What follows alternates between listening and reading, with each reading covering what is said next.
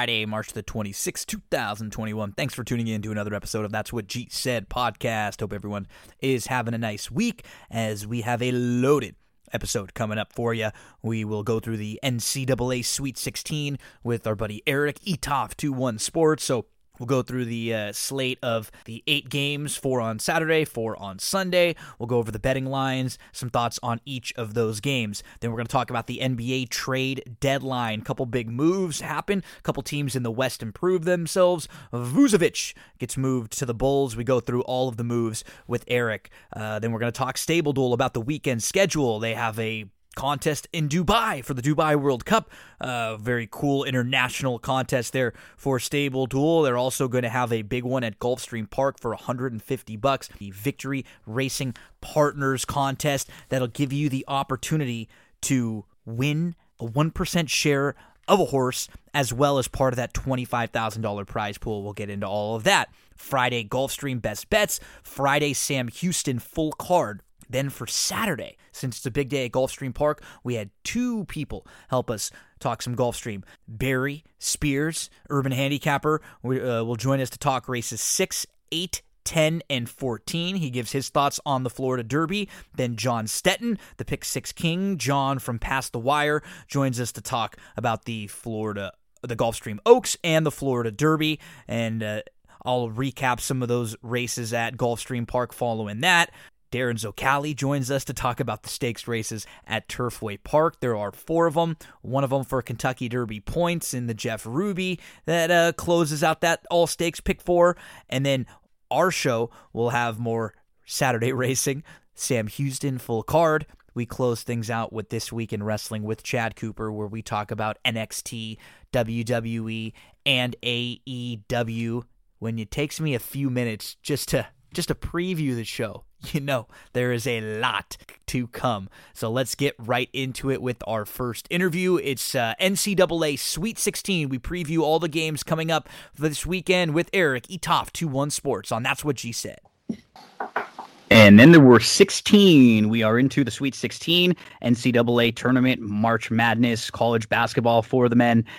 Joined us last week, Etoff21 Sports. Eric talked a bracket with us and gave us some of his selections and some games to bet before the tournament. And Eric, over the first couple days, like always, very successful. There were a lot of the games that you gave out that did well, and we got some crazy upsets. I believe this is the highest cumulative seeds that have ever been in the Sweet 16 in NCAA tournament history. Oh my God, it's been entertaining. I love it. I missed it so much. Yeah. Still a little bitter about the guy from UC Santa Barbara being so soft going up, trying to draw the foul instead of going up strong with 2 hands, and the Rutgers blowing that 10-point lead because I had both money lines. But part of the game, covered the spread, made some money, 61%, so I can't really complain. Let's bounce around the bracket a little bit right now. Let's actually, I guess we can go through the schedule, the way it plays out. So on Saturday and on Sunday, there are going to be 4 games each. And on Saturday, the first game of the day is Oregon State, a team that you liked. You've been riding an Oregon State wave for a little while. They play Loyola Chicago. Can you imagine being a Loyola Chicago team? And knowing that you're this kind of a favorite to try to head to the Elite Eight. They're current 7-point favorite or so right now after their upset win over Illinois. I think the over-under is around 125. We got a 12 seed versus an 8 seed to try to get to the Elite Eight.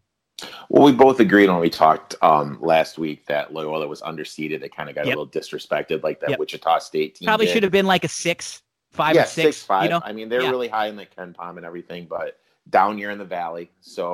But I mean, they had the Georgia Tech, which was the ACC champions. They got a rough draw, but I really love this Oregon State team. They play that shifting zone defense. They don't rely on one guy, have it be Ethan Thompson or Jared Lucas, 2 guards that can create off the dribble, hit an open jump shot.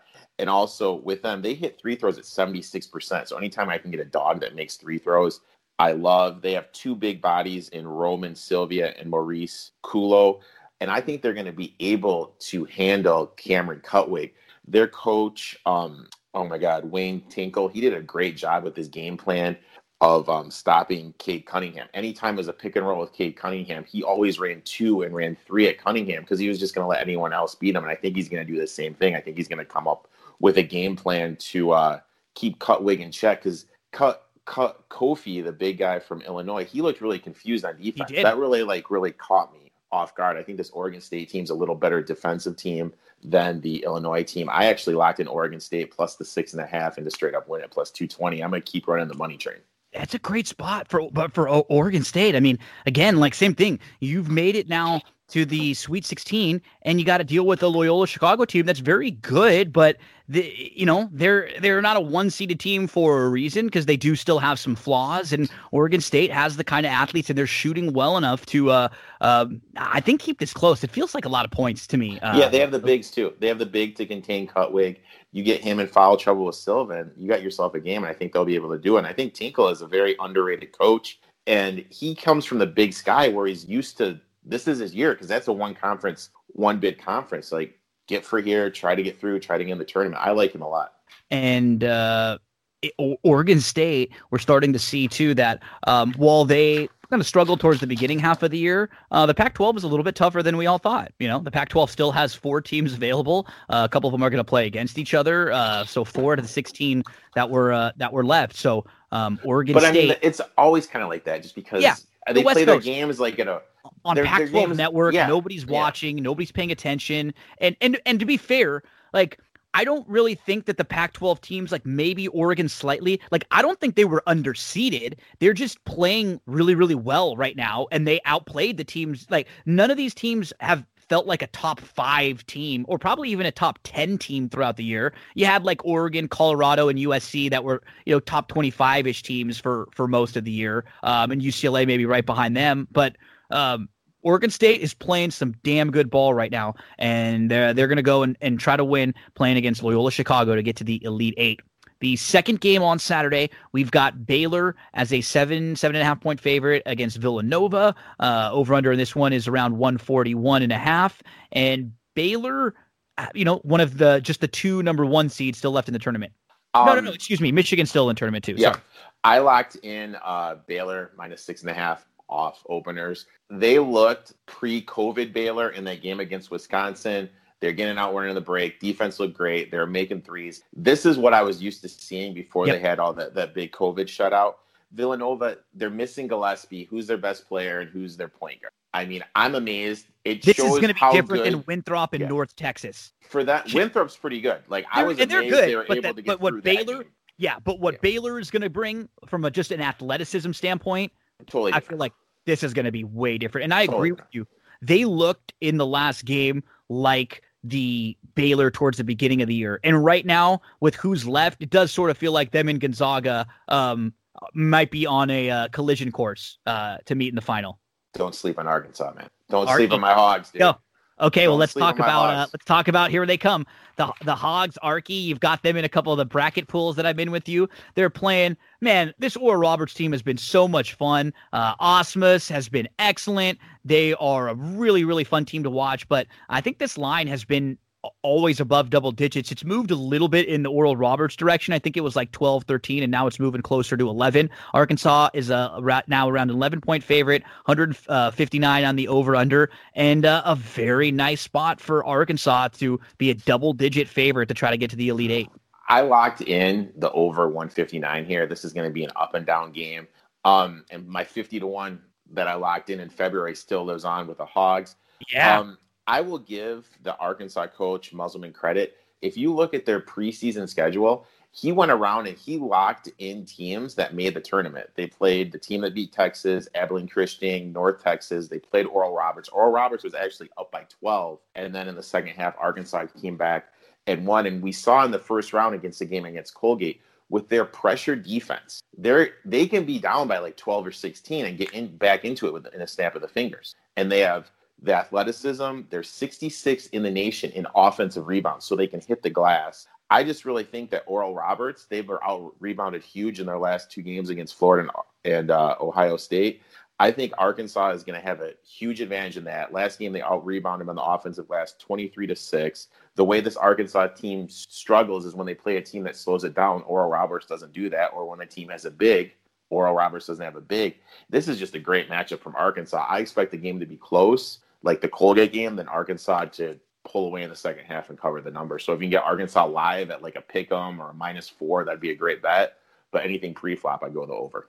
I think the key for this game is just what you mentioned, the fact that Arkansas has played Oral Roberts before, because with Osmus and with Obanor, this is a really solid, like, smaller school in basketball, because normally you get these teams in the tournament that upset. They've got like one stud, right? They usually have like one guy. They actually have two like very, very quality players on Oral Roberts. But the fact that Arkansas has seen them before, I think, is really going to play dividends for them. So I don't think exactly they know what they're getting. They have film on everybody. Yeah.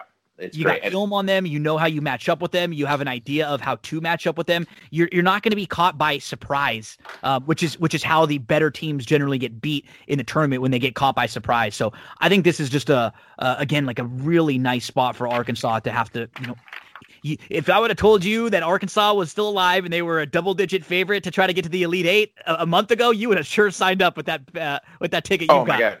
Oh, I think it's great, and I'm going to let it ride. I mean, I really think, because with how Baylor plays, they match up good with Baylor. Like, their toughest matchup in this whole bracket, as crazy as it sounds, was Purdue, because of the size Purdue has and how they ran their offense. As soon as North Texas knocked out Purdue, I mean, this really opened up for Arkansas. I love Arkansas to come this region. And we've got the fourth and final Saturday game. The number 2 seeded Houston, -6.5 or so. Over under is around 140 against Syracuse, who, with that zone, they play you the first time and you're not used to them. And then all of a sudden you're in trouble, you're behind, and they just figure out how to win in March. I mean, the thing that Syracuse does with the zone is they force these kids to do the lost art, and that's the 12 to 15 foot jump shot.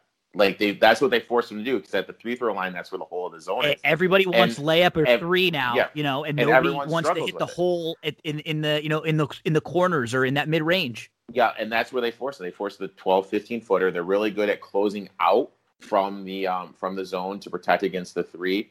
For me, this all comes down to how well Syracuse shoots the ball. Their first game, they had 15 threes against San Diego State, 14 against West Virginia. Anytime that a team has made more than 10 threes against Houston, they lost this year. And Cleveland State and Rutgers, who aren't three-point dominant shooting teams, combined shot a 42% against them. I really think Syracuse is going to be able to shoot the threes. I've questioned Houston's offense all season. They should have lost to Rutgers. I'm still bitter because I had Rutgers money line at plus 310. I'm locked in on Syracuse plus the 6.5 off of openers. And I think I am at plus 220 or plus 225 to straight up win. I just think this Houston team is overvalued, and they have that key injury to that guard. So I really think that's a key to the game. If he's not 100%, they have no chance. That is the South and the Midwest regions on Saturday. On Sunday, we're going to have the West and the East regions. We kick off with the number 1 seed in the tournament. They are a 13-point favorite in this one. Over-under is around 158. Gonzaga against Creighton. I really like Gonzaga here, but the number's just too big. I think this Creighton team is a bluff. They should have lost the first round against Santa Barbara. And then Ohio had their worst shooting game in the world, and they weren't able to put them away. I mean, Ohio couldn't hit the broadside of the barn. And the Zags team, they have the size, they have Suggs at the guard. I just think this is going to be that Sunday mid-afternoon blowout. 13 is just way too big of a number for me to lay. If this game starts off tight and I can get like a -6 or -5, 5 to 8 minutes in the game, I'll look to take that. But this number right here is just way too big for me. Yeah, I agree. I think Gonzaga is going to win, but I probably couldn't play it at this number. The second game, we've got Michigan, Florida here. 1-seeded Michigan against the number 4-seeded Florida. Michigan got by Texas Southern and LSU. Florida State got by UNC Greensboro and then by Colorado in order to get here. They meet up to try to get to the Elite Eight. I actually love Florida State here. I locked them in at +3 off of openers. Michigan has no Livers. Livers, unfortunately for them, is out for the year with a. And this is when it's going to hurt. Yeah, they're going to run the offense through Dickerson. It's important to remember that Florida State is 10th in the nation in interior defense. Another key is no one that starts for Florida State is under 6'5". They're long and athletic, especially at the guard position. And I really think that the Michigan guards are going to struggle with that since they are a little bit of undersized.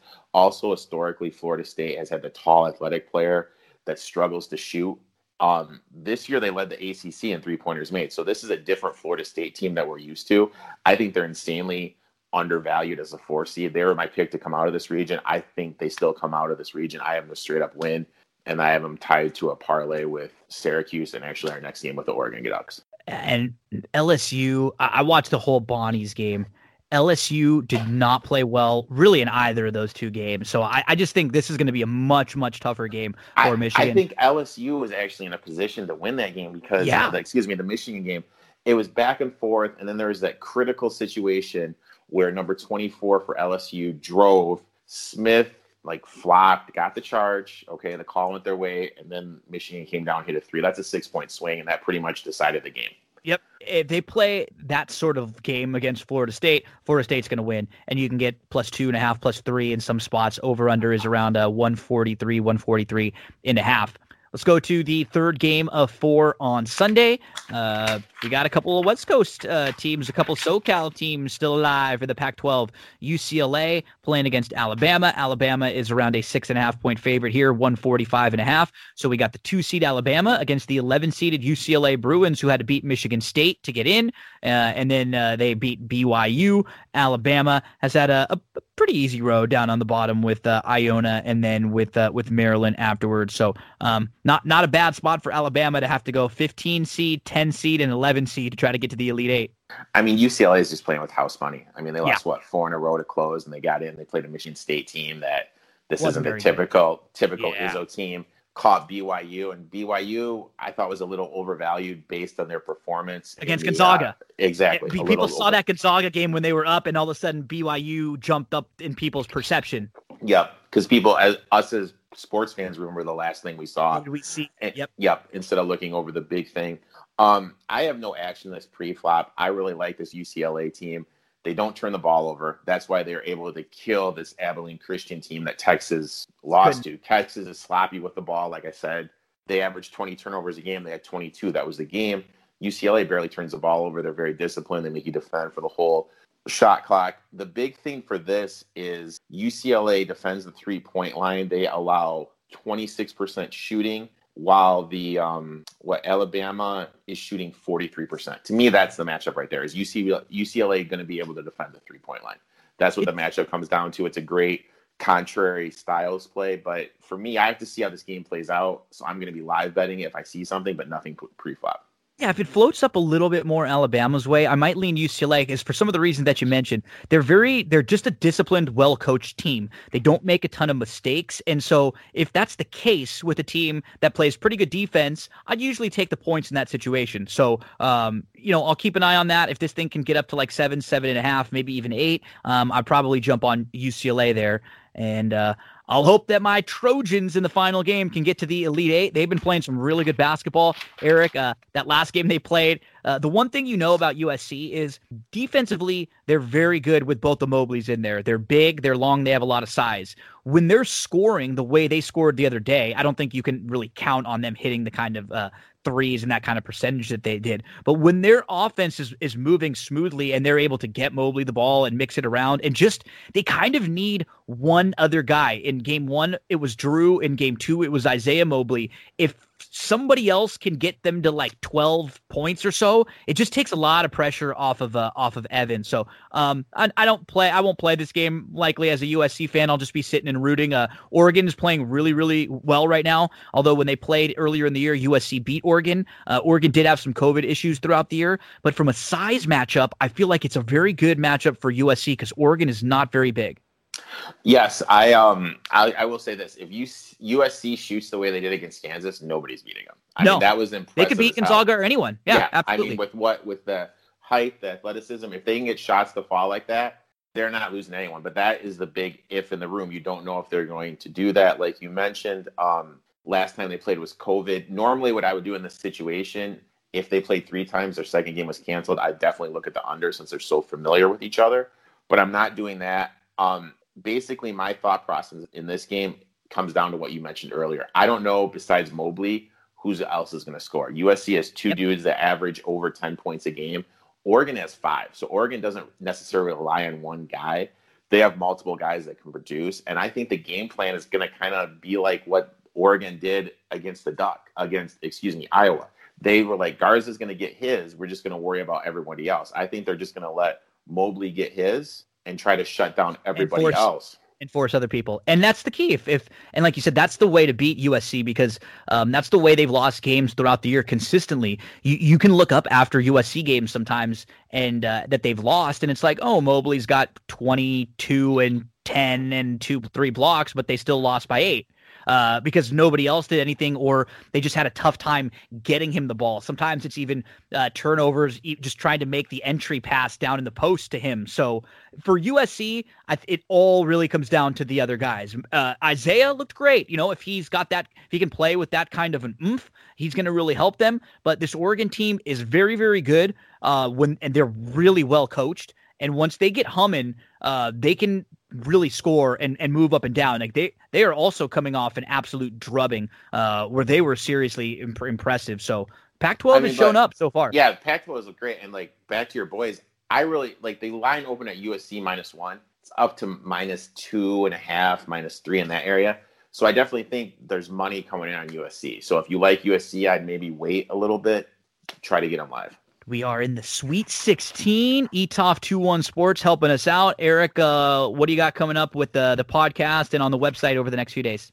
I'm going to have a podcast come out this Saturday or Sunday, talk about my thoughts about college basketball, of course, the NASCAR race. I am working on my pre-draft rankings for the NFL draft. I still need to watch a little bit of film.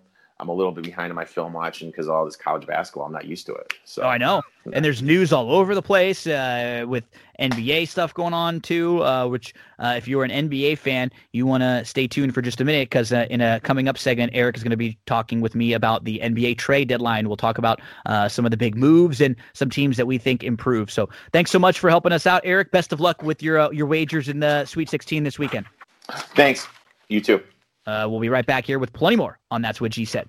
Oh, we're going to get into some more hoop with Eric, just the NBA variety. We're going to talk about the trade deadline and some of the moves, who looks better, who still needs some help, a little bit overall, everything going on in the NBA. First, we have to talk to you about Cera Candle Company, CERA candles.com. That's the website. Their goal was to create a candle 100% natural, clean burning, and of the highest quality that everyone can enjoy. What is different about Cera Candles? The all-natural soy wax. It's free from the toxins that are found in paraffin wax, which is used by a lot of the other leading brands. That all-natural soy wax will actually hold your scent better and burn up to 50% longer than the traditional paraffin wax candle. They are 100% lead-free cotton wicks, completely natural scents. They're made in micro batches. They're hand-poured to ensure the highest quality. They're locally sourced and handcrafted in the USA. Tons of options, 25 plus different scents available, always adding different seasonal scents too, 3 different sizes for you to choose from, quality packaging, top ingredients, affordable prices, longer burning, better bang for your buck, none of those toxins, none of those carcinogens, none of those pollutants that are present in the paraffin wax candles. When you use the promo code GINO, it'll get you 10% off your purchase. These are a great gift for someone. They even give you instructions and details on how to keep your candle clean and ensure the perfect burn. CERAcandles.com, CeraCandles.com, promo code GINO will get you 10% off your purchase. Back to Eric. We're going to talk now about NBA with the trade deadline just finishing up earlier Thursday. We go over all the moves, the major moves that have happened, and talk about which teams are improved and some of the flexibility that it gives teams like Denver and Portland with some of the moves that they made, and maybe some teams who still are looking to add through the buyout. Everything about NBA trade deadline with Eric here on That's What G Said.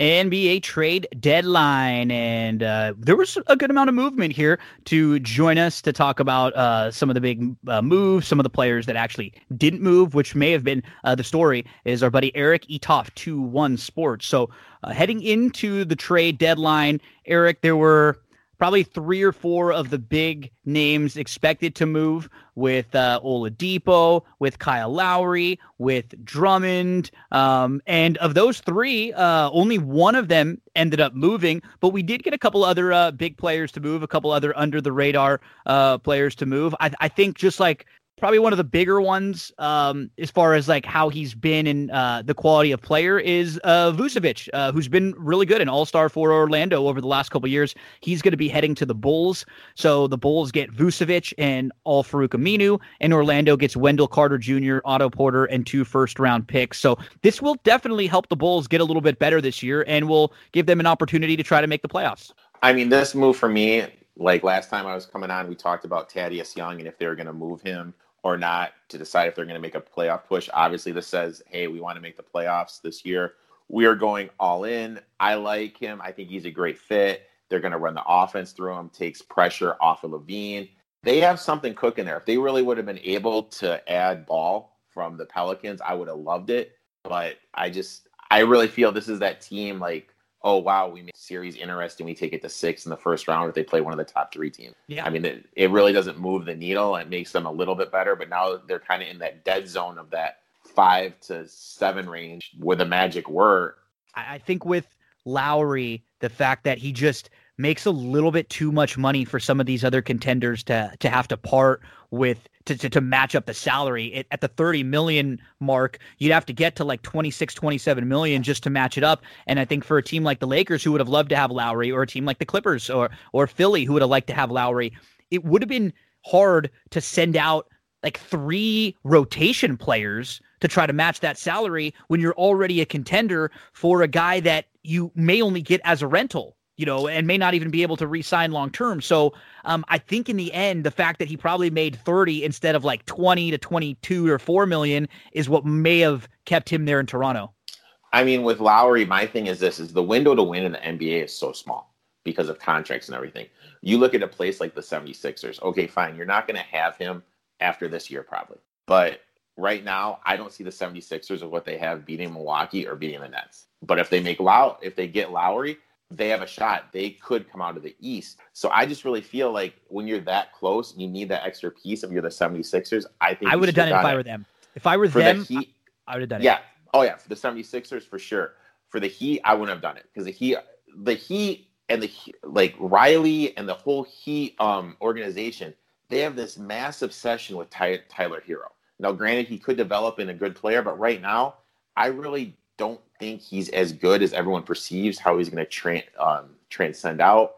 And they're offering Duncan Robinson. The Raptors have 6 guys that shoot a better 3-point percentage on their team than Duncan Robinson. So, I mean, that never was going to happen. For your Lakers, they're kind of in an interesting position right now. They are.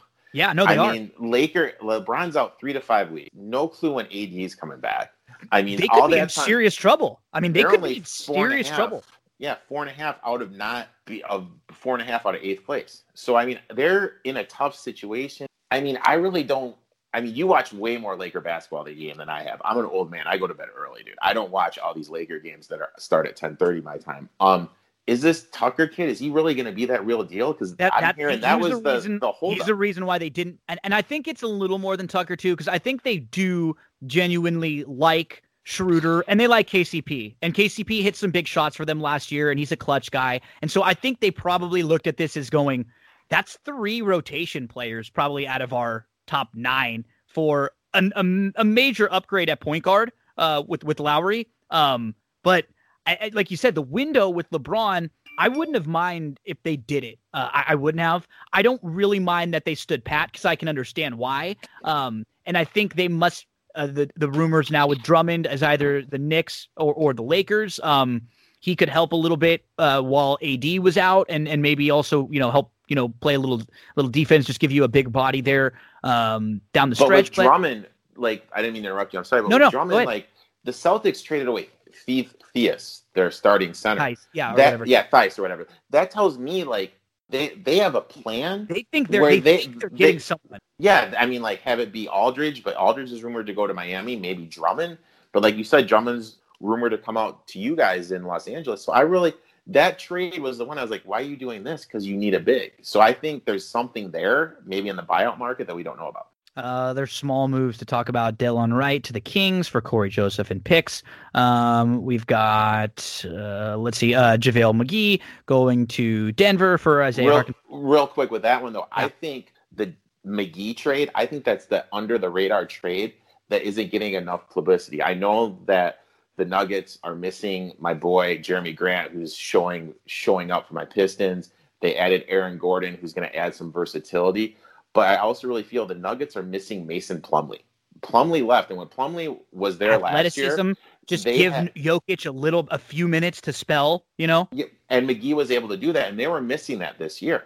Now they have McGee, so if you need that big, he can come in there and rebound and do all that stuff. They also have, who's the other guy? JaMychal Green. So if you need a big that can stretch a floor, they have him. It's kind of versatility. Yeah, what they did by adding Gordon and JaVale McGee, they're getting ready for Portland, for Utah, for the Lakers. JaVale can come in and give you 4 or 5 fouls on AD. All the bigs you have to go through. I think with the Nuggets, I think in the trade deadline. So we talked about the Bulls with Vukovic. Boston made a trade to get Fournier. I kind of like that one.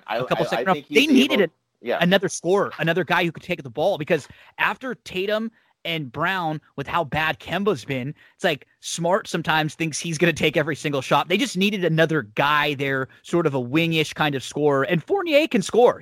I think he's a little bit underrated. I love him. I mean, he was always kind of like the man that would try to create it in Orlando to close out the game. This is going to take pressure off him. He can spot up. He can hit the J. There's going to be a lot less pressure. 39% from 3 this year. Yeah. But the main thing is, are Brown and Tatum going to be able to get him the ball when twos run at him? Because I've been on the show before and I said that's their biggest issue.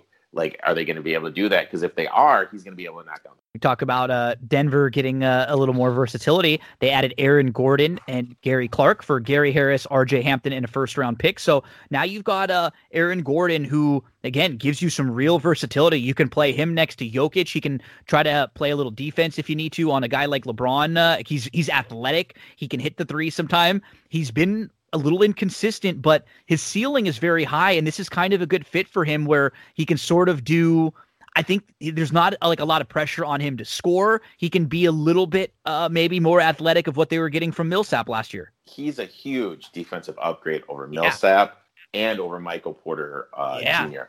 I mean, this to me just says, hey, we messed up by not going more after Grant. This is the best we can do, but I really like the signing. I agree. I think it's a great move for them. Miami gets Bjelica.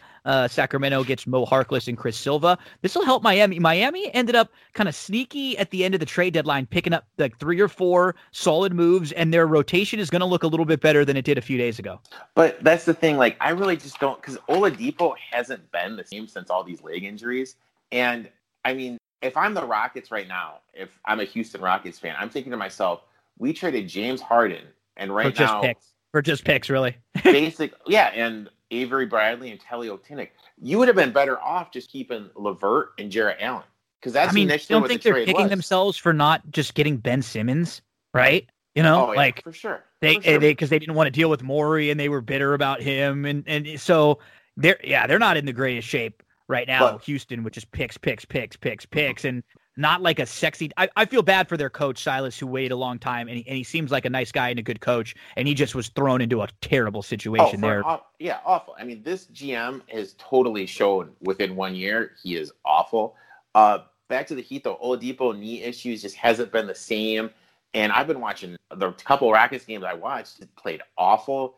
They're rumored to get LaMarcus Aldridge. I'm friends with a lot of people in San Antonio. I mean, his effort level is awful, and he's never been a good defensive player. Yeah, and he's not shooting anywhere near what he used to be. He got benched for the Spurs, who are fighting for a playoff spot. So I really think like all these Miami Heat Twitter is like, oh, we're gonna get Aldridge, we have Oladipo, we have Butler, we kept Hero, we kept Duncan. Okay, are you still gonna beat the 76ers or the Nets? You know what I mean? You're not than any of the top 3. Needle. Yeah, you're not moving the needle at all. So I mean, if this was like 3 years ago, okay, I get it. But this is 2021. I really don't think this does anything for him to improve. One of Miami's moves was getting Victor Oladipo, trading Avery Bradley, Kelly Olynyk, and the 2022 swap. And then you mentioned, as they are rumored to be getting Aldridge perhaps in a buyout, they also were in that trade to pick up Bjelica. Let's see. Portland gets Norman Powell. He is really under the radar.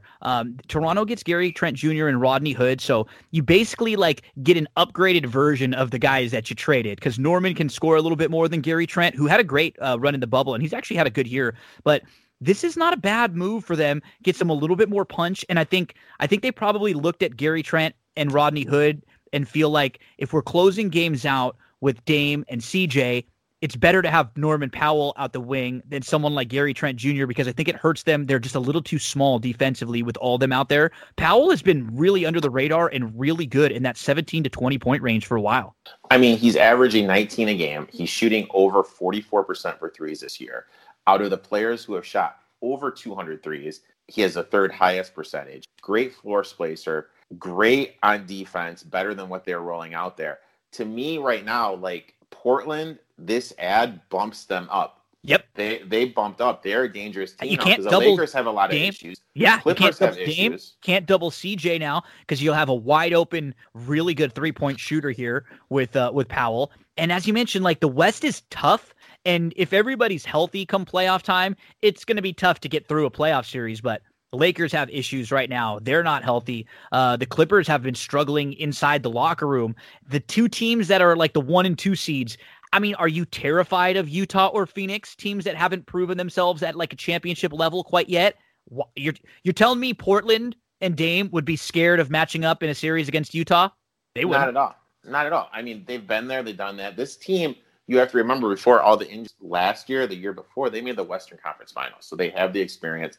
This is a great ad for him. For me, Powell, out of all the Raptors from the beginning to his last game, he was playing the best basketball top to bottom. So, I mean, this is a great under-the-radar ad for him. Philly ends up getting George Hill, kind of like their consolation for not getting Lowry. They get a point guard who's played in some big games. The Knicks get Terrence Ferguson. OKC gets Austin Rivers, Tony Bradley, 2 second-round picks. So, because some guys that we may see as buyout guys, you could see someone like Austin Rivers, maybe even Rodney Hood, who just went to Toronto. We could see people like Otto Porter maybe in Orlando as possibly a buyout possibility too. So some of these players that were moved in trades that have gone to teams that aren't trying to contend, they may get bought out. Philly picking up George Hill. So I guess it just helps their guard depth a little bit there and gives them another guard who can maybe close out games for them in some way. When you think of Philly, it blows my mind how they legitimately could have had Harden and didn't pull it off. Lowry couldn't. And Lowry. I mean, it just... And like I said, the window is so small. Like I said, now playing the best he's ever been. But he's hurt. He's an injury waiting to happen. Exactly. So how you got to strike right now with them, and Philly hasn't won or really even been close to winning in a while. You got to go all in right now. I agree. I thought they were the team that really had to go try and get Lowry. They didn't. George Hill is going to be the guy they hope can help them out a little bit, but how much? We'll see. And the interesting one is the Clippers added Rondo, too. Yeah. Rondo for Lou Williams. Now, Rondo's going to come in. He's going to play that point guard. We've talked before how the Clippers really need that point guard. But does Rondo really answer?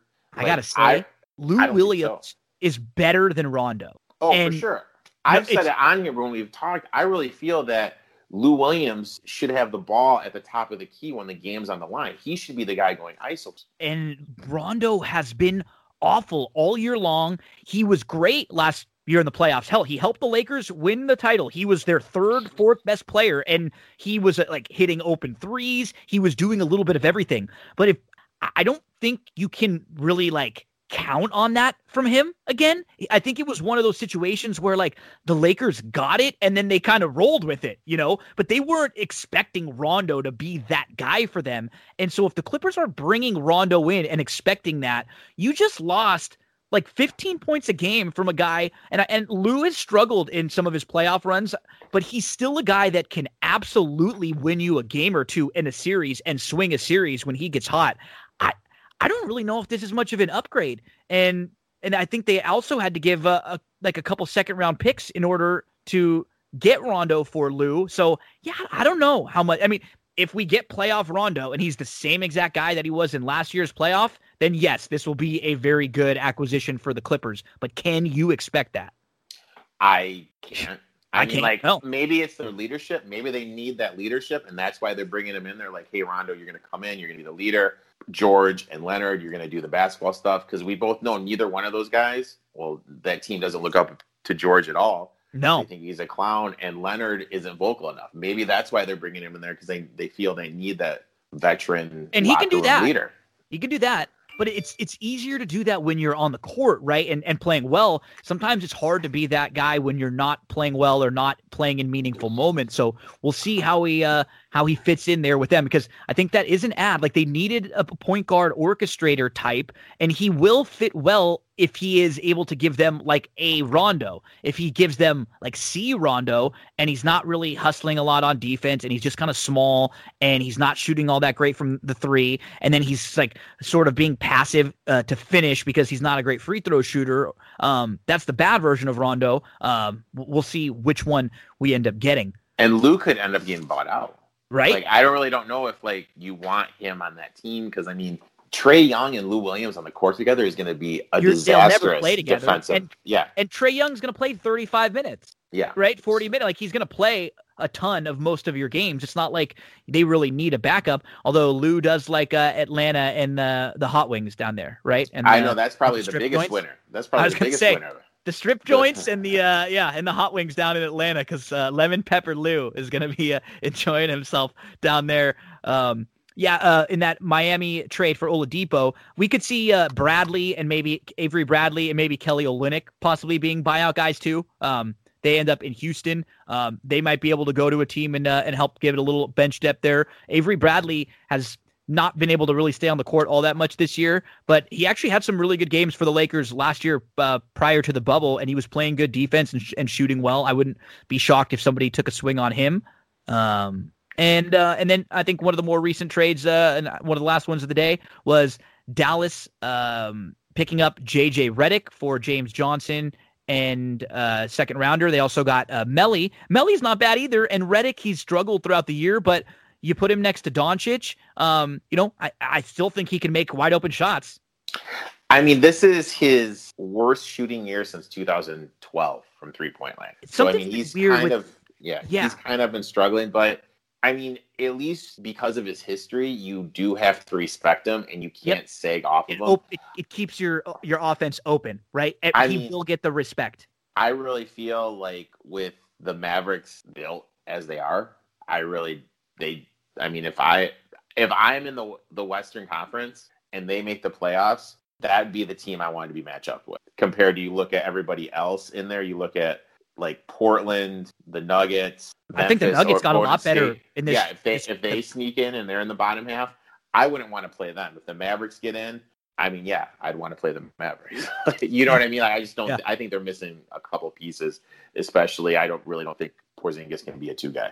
No Lonzo, no Lowry, Drummond and Aldridge look like they're going to be getting bought out. And so we'll see where they land in the next few days. Rumors for Aldridge or Miami, rumors for Drummond, the Knicks and the Lakers are possibilities for him. And then some of these other players that moved around and some of the other veterans now that weren't able to get any value in trades will probably end up getting bought out soon. And I'm sure the Nets, the Lakers, the Heat, Clippers, they'll probably add another player or two and bolster their roster a little. Like, hey, for the Lakers, Markieff Morris started games for them in the playoffs last year, and he hit some big shots. So sometimes you can add these buyout guys that can really help you. I mean, for sure. I mean, if you get that right piece that mixes in, I think it's great. Also, a trade that happened last week, which I really think helps the Bucks, is they got PJ Tucker. Yes, good. I mean, I know he's a little bit old, and I know he's never going to be that quote-unquote stack sheet stuffer. But when you have a defensive lineup of PJ Tucker, Giannis, Jrue Holiday in a 7-game series, that is going to be really tough. And he's shown he can body up people. Way bigger than him and stronger. You want to go to a fight with him on your side. And I think he's just going to be relieved he doesn't have to play center anymore, because he's been playing center for how long for Houston. I think that is a great under-the-radar pickup that happened earlier. Bucks always seem to be buyers in the buyout market. I mean, I wouldn't be surprised if Rubio got bought out. Yep. Kind of surprised me that Collins from Atlanta wasn't traded because they didn't re-up him. I agree. You mentioned Ball. It surprised me he wasn't moved because they've been holding him out for games. I've heard he's healthy. They're just holding him out. There were some rumors about him with Indiana. That was something else, like Brogdon and Sabonis. Like, there's been calls about Sabonis. So it kind of tells me Pacers are trying to hit the reset. I mean, with Brogdon, it kind of shows you, like, when you go from being the guy that people ran off of to help the star versus the star, the night and day. You know, because in Milwaukee, people ran off of him to check Middleton or Giannis to help out, and he was getting all those open looks. Now you go to Indy, you're the guy with the ball in your hands to close the game. It's a whole different world, and he was really struggling with that. He's a good 3 guy in a championship team, or a team at least battling for it. And also I thought Markkanen from the Bulls. Yeah, that's another guy. I really thought he was going to get moved, and I don't know. There's just a couple of guys I thought were going to get moved that just didn't get moved at the end of it. Seems a little weird because, it's you're sort of going to be in a situation where you wanted to get a little something for them if they're going to be leaving. And we'll see, with guys like Markkanen and Lonzo, are they going to be re-upped by their old team, or are they going to go somewhere else for some more money? NBA trade deadline, lots of movement, and now we are on to the real second half of the season now with some players being added via buyout. But I think, like you said, the West, some of those teams in the middle, they look good. Denver and Portland, the 2 teams that we talked about with some of their acquisitions. I think Powell helps Portland a little there. And then for Denver, the big that they add with McGee gives them just a little bit of bench depth. And then bringing in Gordon also, just he said, they can trot out a lot of different lineups, and they can throw when they need to bring Jokic out for a second. They can run some stuff with Murray and with McGee there, and McGee can pick up a few fouls and just kind of eat some minutes for you there, like an extra rotation pitcher that you need sometimes.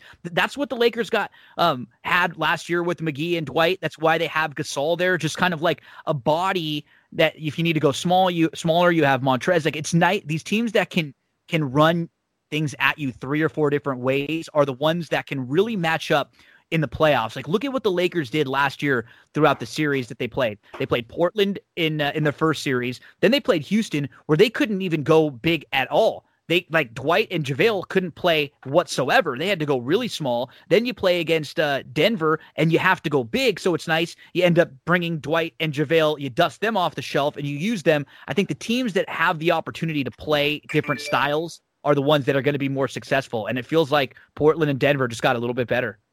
And the key thing is they got better without really giving up that much. Yes. I mean, Denver gave up Gary Harris, and I love Harris, former Spartan, but he's been hurt basically for the last 2 seasons. Mm-hmm. So he's not really been a piece for them at all.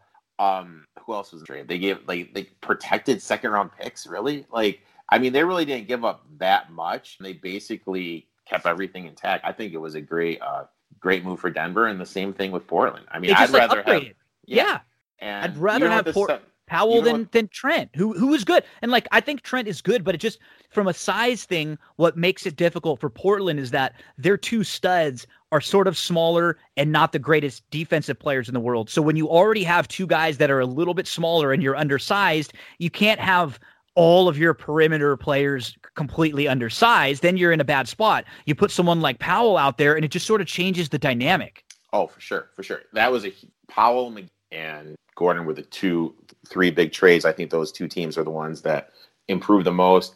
Sixers, George Hill, he'll come in, he'll make some shots, he'll be a good leader. He can run the point when Simmons isn't in there. But for them, it's going to be Embiid. Yeah, he's got to be healthy. I really don't think that really quote unquote moves the needle. But are the Sixers better with Hill? Yeah. Did they give up that much for him? No. So, I mean, that is technically, I think Miami, I think they're kind of getting a little overvalued just on name recognition. I mean, my Pistons adding 2 more 2nd-round picks, great move for them. Just because that Joseph money isn't guaranteed. So Wright was guaranteed for next year. Joseph is off the book. So I like that move. I'm kind of glad they didn't trade Jeremy Grant, just because I know they could have got 2 first rounds for him. But I mean, they'd be from playoff teams. I mean, how many times do you really get a good player late? Yeah. So I mean, I don't mean to go in the. You're better off sticking it out with Jeremy, who seems like he likes to be there, and at the very least, he just kind of keeps you. You need some guys, right? You can't have a team of just complete young guys. Like, somebody's got to score 20 for you and help you out a little bit. So he seems like he's a good fit. Like, he's done a pretty good job there, and it seems like he enjoys being there. Oh, for sure. And I really like Orlando had to hit the. We all knew that because they were in that dead zone of got a great 6 to 8 ball for Vooch. Oh yeah, Oh, they got a great haul. They got picks. I love RJ Hampton. Yeah, love him. Harris can never stay healthy. They got Marquez Fultz down there. If Isaacs can get back, they got Mo Bamba. They have a lot of young pieces. They added some draft capital. I think they did well, too, for what they're trying to do down there. So, I mean, I think they're heading in the right direction. And those picks aren't going to be, just like we were saying, the picks they got back aren't going to be terrible. They could be some solid picks back. Oh, yeah, for sure. And, I mean, the thing with Orlando is they have no state income tax down there. So, I mean, they have to eventually be able to draw someone if they just have some young talent there. And I think that's what they're trying to do. Got to hit on one of these lottery picks that they'll have. And they'll have a few of them coming up over the next couple of years. Eric Etoff, 21 Sports. Give him a follow on social media. Check out the podcast. Check out the website. Give us all your plugs. Where can we find the pod? Where can we find the site? Etoff21sports.com. Come out with a blog and be having some NFL draft thoughts, scouting thoughts coming up within the next couple of weeks. Next year's fantasy football rankings are already up on that. Podcast will come out this Saturday with some NBA thoughts, some thoughts on the NFL, NASCAR betting preview, and you can follow me on social media at Etoff21sports on Twitter. And thanks so much, buddy. Have a great weekend, and we'll link back up with you next week. Talk a little NBA, see who's making moves, and hopefully my Lakers can win a game or two. Just get a little confidence, because man, I don't want to lose like 10 in a row, which could. I think they're up to 4 right now, and they don't have the easiest schedule coming up. So I know nobody is ever feeling sorry for the Lakers out there. That's what I deal with as a Laker fan. I mean, tough 5-week stretch, man. I mean, yeah, fall down to 7, have the Suns first round. That could be deadly. Eric always does a great job here helping us out in every sport you can possibly imagine. And, oh, man, we're going to have to get you talk a little wrestling coming up, because it's going to be a huge week or two with all of the different WrestleMania, NXT, everything going. And I know you're a wrestling fan, too, so we'll have to talk some wrestling coming up in the next few weeks. Sounds good, my man. Thanks so much, Eric, joining us here again on That's What G Said. Don't go anywhere, folks. Plenty more. Appreciate Eric helping us out with a little college, then with a little NBA, and we will be moving on over to the horse racing portion of this show in just a second. First, we have to let you know about Cindy Carava, full-service realtor Cindy Carava. Her website is CindyCarava.com. She's a full-service realtor, which means she can help you out in many different ways, like selling, purchasing, leasing. She can help you find vendors like a handyman, painter, landscaper, gardener that she personally uses in her own home. Maybe you need help getting pre-approved for a home loan. She'll connect you with lenders that she works closely with and can highly recommend. She covers all parts of the San Gabriel Valley, parts of North San Diego County, Del Mar, Solana Beach, Rancho Santa Fe. Maybe you're just curious to see how much your home is worth. She can do a free market analysis of your home's value. You can find her on Facebook, Instagram, YouTube, reviews about her on Yelp and Zillow. But the easiest way, CindyCarava.com. You can find all of the contact information there. Because moving, it's stressful. Relocating, everything that goes into that process, Cindy will take care of you. She is one of the kindest and most genuine people you will ever meet. CindyCarava.com. Okay, let's get into some horse racing. The stable dual schedule for the weekend. On Friday, you've got that final qualifier at Gulfstream Park, the Florida Derby qualifier. It's a top 3, $250 buy-in, and the winner gets $2,000. The winner gets $1,000 and a free entry into the Florida Derby game Saturday. Runner-up gets $600, and the third place finisher gets $400. And on Friday, there are a couple other options for you at Gulfstream Park. If you want to play a $25 game, a $10 game, there's a free ride at Sam Houston. There's a $5 game at Tampa, a $5 game at Golden Gate, a $250 double up at Santa Anita, and a $10 game there at Santa Anita. Then on Saturday, they've got the Dubai World Cup, a couple different games. You can play in a smaller one for $10. You can also play in a $1,000 double up. Then the big one, the Victory Racing Partners Florida Derby Fortune. $150 to enter, $25,000 in prizes, and the opportunity to win 1% of a horse. You can become a horse owner. Make sure to check out all the details there at StableDuel.com. You can play in a Gulfstream Park contest for $10 and a Santa Anita contest for $5. And then on Sunday, Tampa Bay Downs has a $20 contest. Gulfstream has a $10 contest, a $250 triple up. Laurel has the free ride there on Sunday. Hawthorne gets into the mix. They have a $2 contest. Golden Gate you can play for $5, and at Santa Anita for $25 or in the $100 triple up. So this weekend, you've got massive games at Gulfstream Park. You got free rides at Sam Houston and at Laurel Park. And just look at all of the different options as far as amounts of money you can play in games that are free, that are $5, that are $2, all the way up to games that are $1,000. They just continue to add more and more over at Stable Duel each and every week. One of those contests that we could try to qualify and win our way into the Saturday Gulfstream Park contest is Friday at Gulfstream Park. So get your past performances out for Friday, March the 26th. We're going to look at a couple races at Gulfstream Park. I'm going to flip to race number 3, and I'm looking at the 10, who is 20-1 on the morning line. This is a filly, Aspropadia, who she got bumped around a bunch at the start, and then going into the turn, she got floated wide. She had absolutely no chance. So put a line through her last start. 2 starts back, it was a race where she basically got eased against maiden special weights on the synthetic at Turfway. And she ran twice on that against maiden specials, and she didn't really run all that well. Maybe she didn't like the synthetic. Look at her debut at Churchill in a tougher maiden race. That was not bad at all. She's getting back to the dirt here. I think she's a little bit sneaky and a little bit interesting at a massive price on the morning line. I think she's going to get bet down a little bit off of that. This is not the strongest race in the world. She's a great horse to use in your Stable Duel lineups. If she is 10-1 or so, I'm making a win wager on the number 10 in race number 3 there at Gulfstream Park on Friday. Let's move to the 4th race here. I'm looking at the 2 Dream of Warrior, who I think is going to sit second pretty nicely. Blinkers on. He made a move up the challenge at the top of the lane, but he was no match for Chasing Artie, who was the pace setter and eventual winner that day. The horse who finished second came back to win, and look who that horse beat in his most recent start. Nako, the number 3, right next door, was defeated by Wara, who also comes out of the same race that Dream of Warrior was in on February 26th. So I think Dream of Warrior has a chance to sit maybe right behind the 3 and get the trip. Let's use the 2. Dream of Warrior will make a win wager if we can get anything around 7-2 or so in race 4 there at Gulfstream Park on Friday. Let's move along to race number 7 at Gulfstream Park. Okay, this is just one I had to mention. I do think she has a good opportunity. Make sure to throw her into your late exotics. But when handicapping, I found this. If you were an old fan of TVG and some of the harness racing and shifts I work,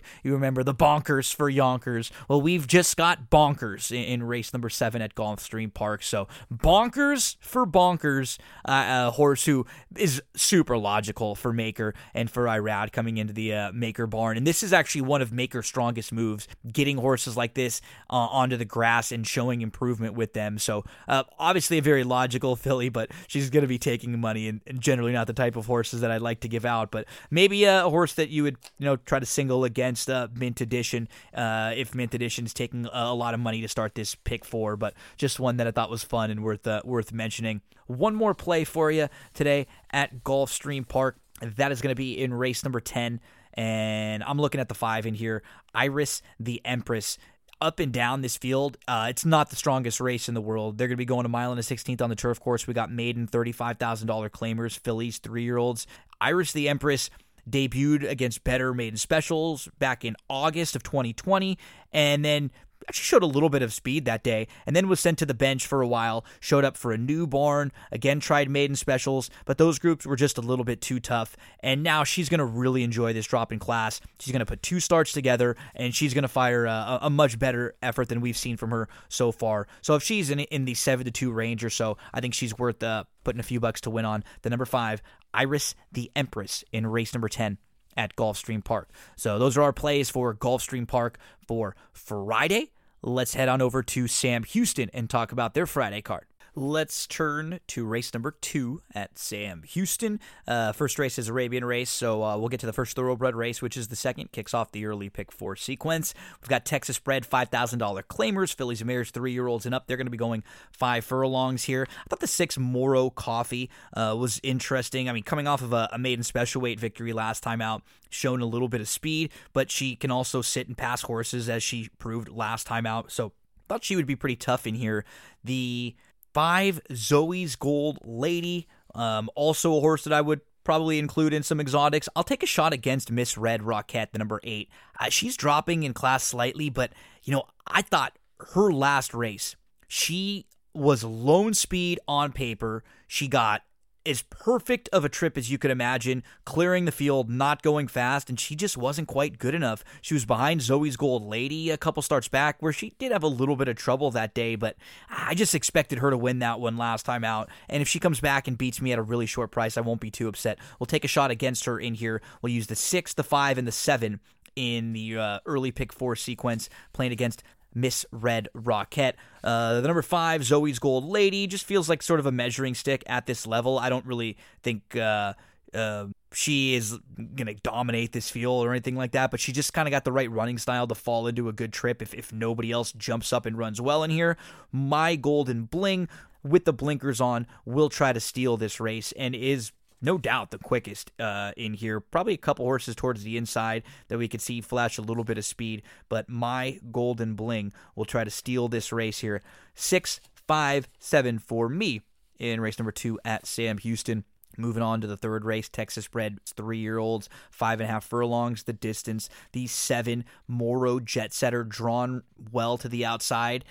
With Rush the Colors as the one to beat, Rush the Colors slightly turning back from 6 to 5.5. Rush the Colors going third start off the bench, but there is some other speed in here with the 1 Wings from Eno, the 2 Senor BB also has a little bit of speed. Carrie Stone has shown some speed at times, so I thought Moro Jet Setter with the outside draw and perhaps the opportunity to get a little more of an off-the-pace trip could benefit, especially for a barn like Caldwell, who is much better with horses that are making a couple starts, not quite as much of a barn that's known for firing first time out or even really early with some of their horses that haven't raced a whole ton. 7, 6, and then the 5, Carrie Stone, who will step back up, but he's performed well against maiden specials. He's got a little bit of pace. He can pass horses a tad. He wouldn't shock if he was right in the mix with here. I'm sort of against Senor BB, who I think might just get caught up in the pace with a couple others down towards the inside, but does drop out of a couple stakes races where he actually did run pretty well there. 7, 6, 5 as we move along to race number 4 here. 5,000 non-3 claimers, 6 furlongs the distance. I'm going to go to the 5, Blue Blazes, who third start off the long layoff, runner-up last time out after stalking a little bit, moving nicely, and any step forward in here for this filly will make her very tough in here. If you look at the number 6, Salacious Accusation, and just toss the last race, her form prior to that was pretty good. She just sort of had a tough trip.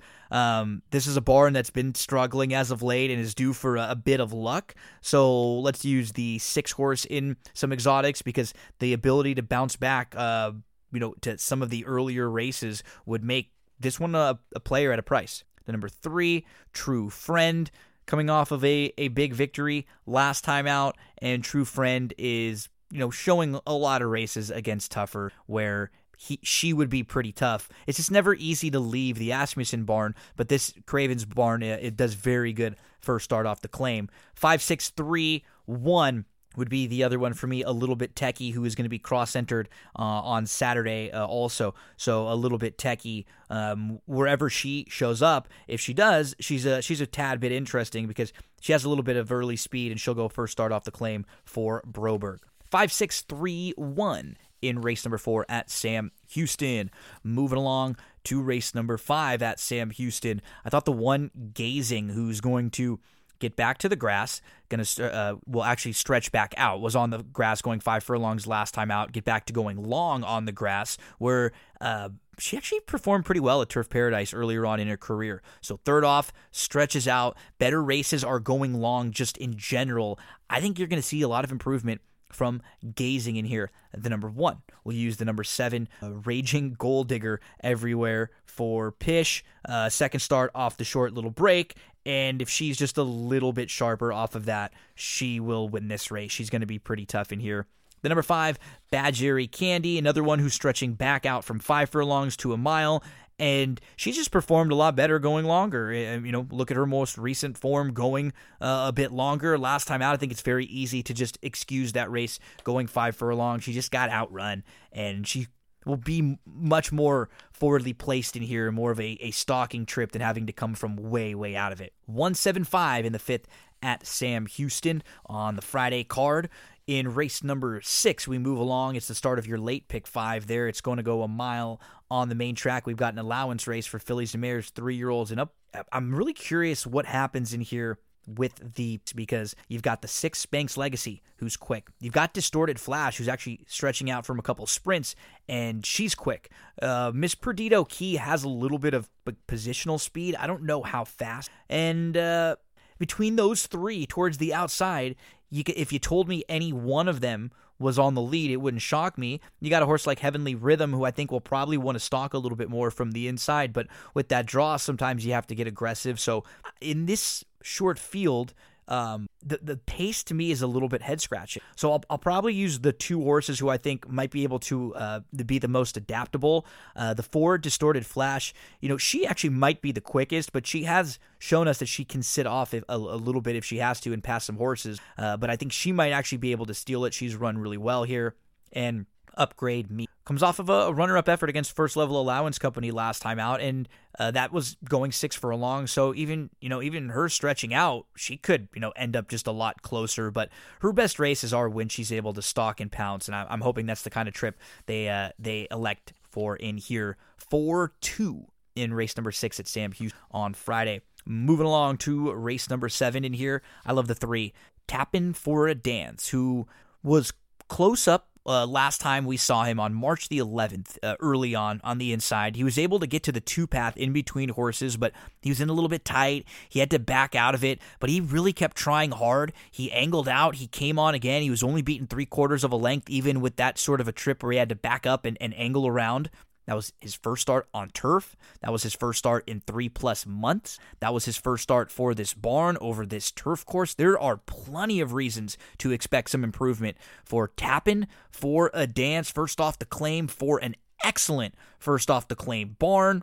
Tappin' for a Dance is my top selection. Underneath Tappin' for a Dance, the 5 Soul Ready, beaten just a neck against First Level Allowance, and he's been in nice form as of late. The number 2, Vehement, is finally was able to put it all together last time out after knocking on the door for a while in races at Saratoga against Tougher, where he was just missing. And a lot of times when horses finally put it all together, they come right back and win, especially in a case like this where it was putting it all together for a new barn for Broberg. Now going to be second time for Broberg. The number 1, Vehement.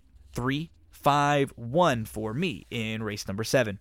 Let's move along to race number 8, $5,000 claimers, 5.5 furlongs. The distance, the 1 Rizzi's Honors, I just don't love the rail. If I did, I would probably play her to win, but she's definitely a must-include for me. If she can just work out the kind of trip she needs to win, she really fits with these at this class level. The 2 Arabuni is very quick. If anyone has the opportunity to maybe steal this race, it's her.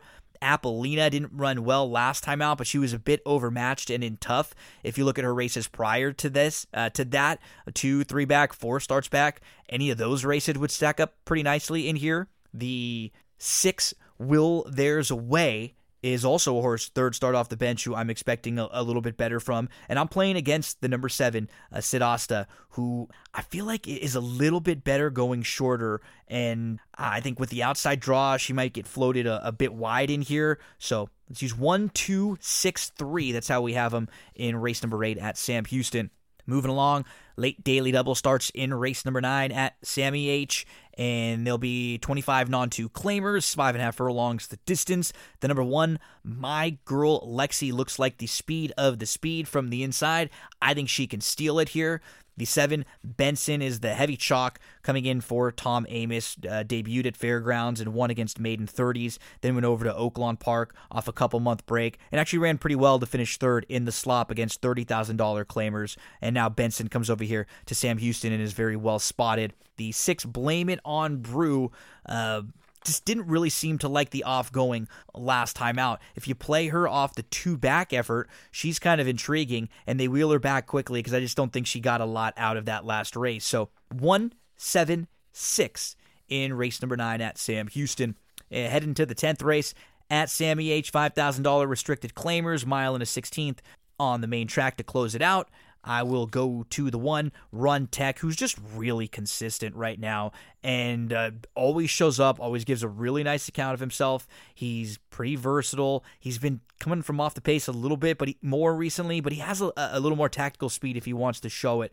So he's always one that's pretty tough to leave out at and around this level. The 7, Know Your Options, and Close to Midnight. I'll be including both of them. Know Your Options is just in very nice form and really, really consistent right now, and was doing a lot of that against better. So is now at the $5,000 level after being a runner-up against $7,500 open claimers and 15 non-4s. This is a good spot to try to drop in and win. The 6, Close to Midnight. I think, just bouncing back to the effort 2 starts back, Close to Midnight has an opportunity to run well. It's just he just didn't show up against Know Your Options, who ends up dropping into this spot here. So probably not that easy of a spot for Close to Midnight, but a horse who's capable, just not quite as consistent as of late. And then the number 9 would be the next one, Approved, who's looking for the 3rd consecutive win right now for Asmussen. So I've got him 1-7-6-9 in race number 10 at Sam Houston to close out that Friday card. We are going to hear from one of our sponsors, and then we're going to head on over to Saturday and talk about the Saturday card with Barry Spears. And Barry's going to talk races 6, 8, 10, and 14 with us, and then following that, we'll do a little recap of those races, remind you who we like there, and then we'll talk with John Stetton about Gulfstream Park, the Florida Derby, and the Gulfstream Park Oaks. So, word from a sponsor, and then over to Gulfstream with Barry. Horse racing fans, many of us have been using the DRF, the daily racing form, for years, studying the races, keeping up to date on news with all the articles. I remember looking for a copy at the local liquor store or picking one up at the local racetrack wherever I was going. Now it's even easier and cheaper than ever to use DRF with DRF.com and the newly optimized DRF Mobile. You can get all the tracks that you want to bet and handicap. Past performances that are mobile optimized for on-the-go handicapping on your phone. So you go to drf.com from your mobile device, no additional cost. Tap the calendar icon on the top left. It opens all of the options for past performances and for the tools that are available. One click to bet now and DRF bets. Get real-time odds and scratches on race day. You can tap on any horse and you get those same DRF past performances that you're familiar with a larger font for your mobile display. One click to Formulator for charts, for replays if you get the Formulator version, and even on the classic past performances, you get the home screen with horses, with odds, with buyers. You get a lifetime buyer speed figure graph. You can rotate your phone for the best view, and any horse that you click on, you'll see the running lines. You can easily move from horse to horse. The same data as those traditional classic DRF past performances. You get an interactive format, which is very similar to the DRF Classic version that you're used to on the desktop. Every card includes live data updated instantly with those scratches, and so you get the accessibility from desktop to phone, cross-device functionality. You can take your notes and save them from one device to the next, and then access your account on any of your devices. On-the-go handicapping and wagering, multiple formats to view. You got the overview page with recent speed figures, current day's odds, easy access to expert selections and analysis. You got the buyer speed figure graph with lifetime buyer speed figures and chart notes for every horse. And you got those traditional DRF past performances that are just newly optimized for your mobile phones. They are constantly upgrading, improving, and making everything easier for you to get your handicapping done at drf.com. It is one of the biggest days of the year at Gulfstream Park, at a meet that has many, many big days. This is right up there. The Florida Derby, Kentucky Derby points on the line. Races all throughout the card. Really good undercard here. To join me to talk about a couple of those undercard races and to give some of his thoughts on the Florida Derby. He's becoming what I'm going to start referring to as one of our Gulfstream gurus, one of the Gulfstream go-tos, Barry Spears, Urban Handicapper. How you doing, buddy? Hey, man, doing well. Those are kind words. I appreciate. Yeah. I want to be that go-to guy. There we go. It seems like the big days at Gulfstream Park in particular, you've been helping me out, helping us out with the Derby and Oaks undercard last year, Breeders' Cup stuff, you name it. And we got a big weekend at Gulfstream Park. So Barry's going to help me out talking about races 6, 8, 10, 11, and then we're going to get to the Florida Derby and get some of his thoughts on the Florida Derby as well. So it's a cool time, Barry, because this is like the last prep now at every big track. Basically, we've got Turfway and Gulfstream this weekend, and then I think next weekend is one of those like massive weekends where there's stakes at Keeneland, Santa Anita, I think Aqueduct, and then after, we get Oaklawn for Arkansas Derby. They'll have one of their big ones, so it's basically like one big prep left for all these horses. Yeah, I mean, this is what we live for as horse players. Yeah. Time of year, the spring is coming.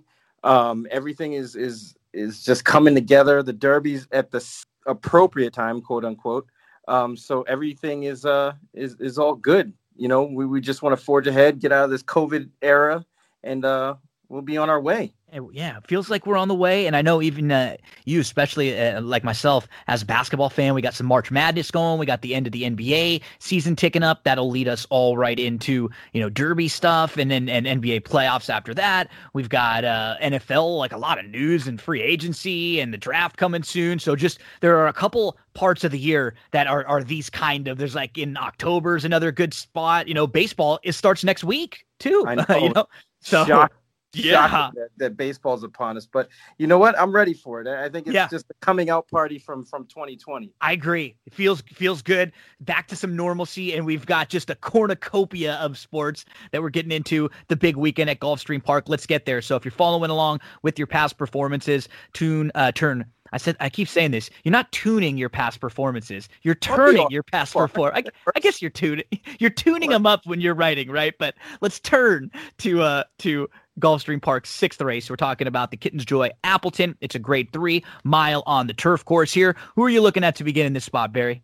This race is kind of strange. The favorite, or the morning line favorite anyway, Frostmourne, hasn't been good in a long time. I mean, he won a race back in November 2020 at Churchill pretty easily. It's a little below this level. But prior to that, it hasn't really been good for a long time. Got hurt, obviously. Lots of question marks, layoff lines. Yeah. Crazy. It was the only start in 2020. The horse won pretty big, and Vamoose, you didn't see the horse for a while.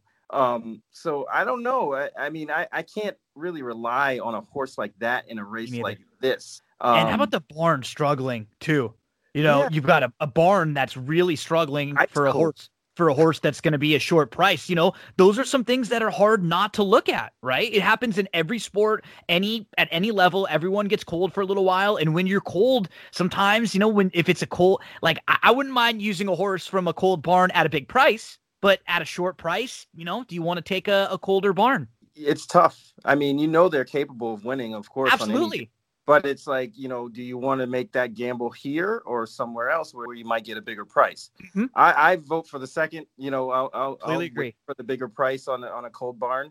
But yeah, I mean, even the inside horses, those are like kind of trickery because the Woodbine races look good on paper, but they don't really translate down in Florida, at least not this year. No. So that leaves me to basically a horse that I like by attrition. Everybody else didn't look that great.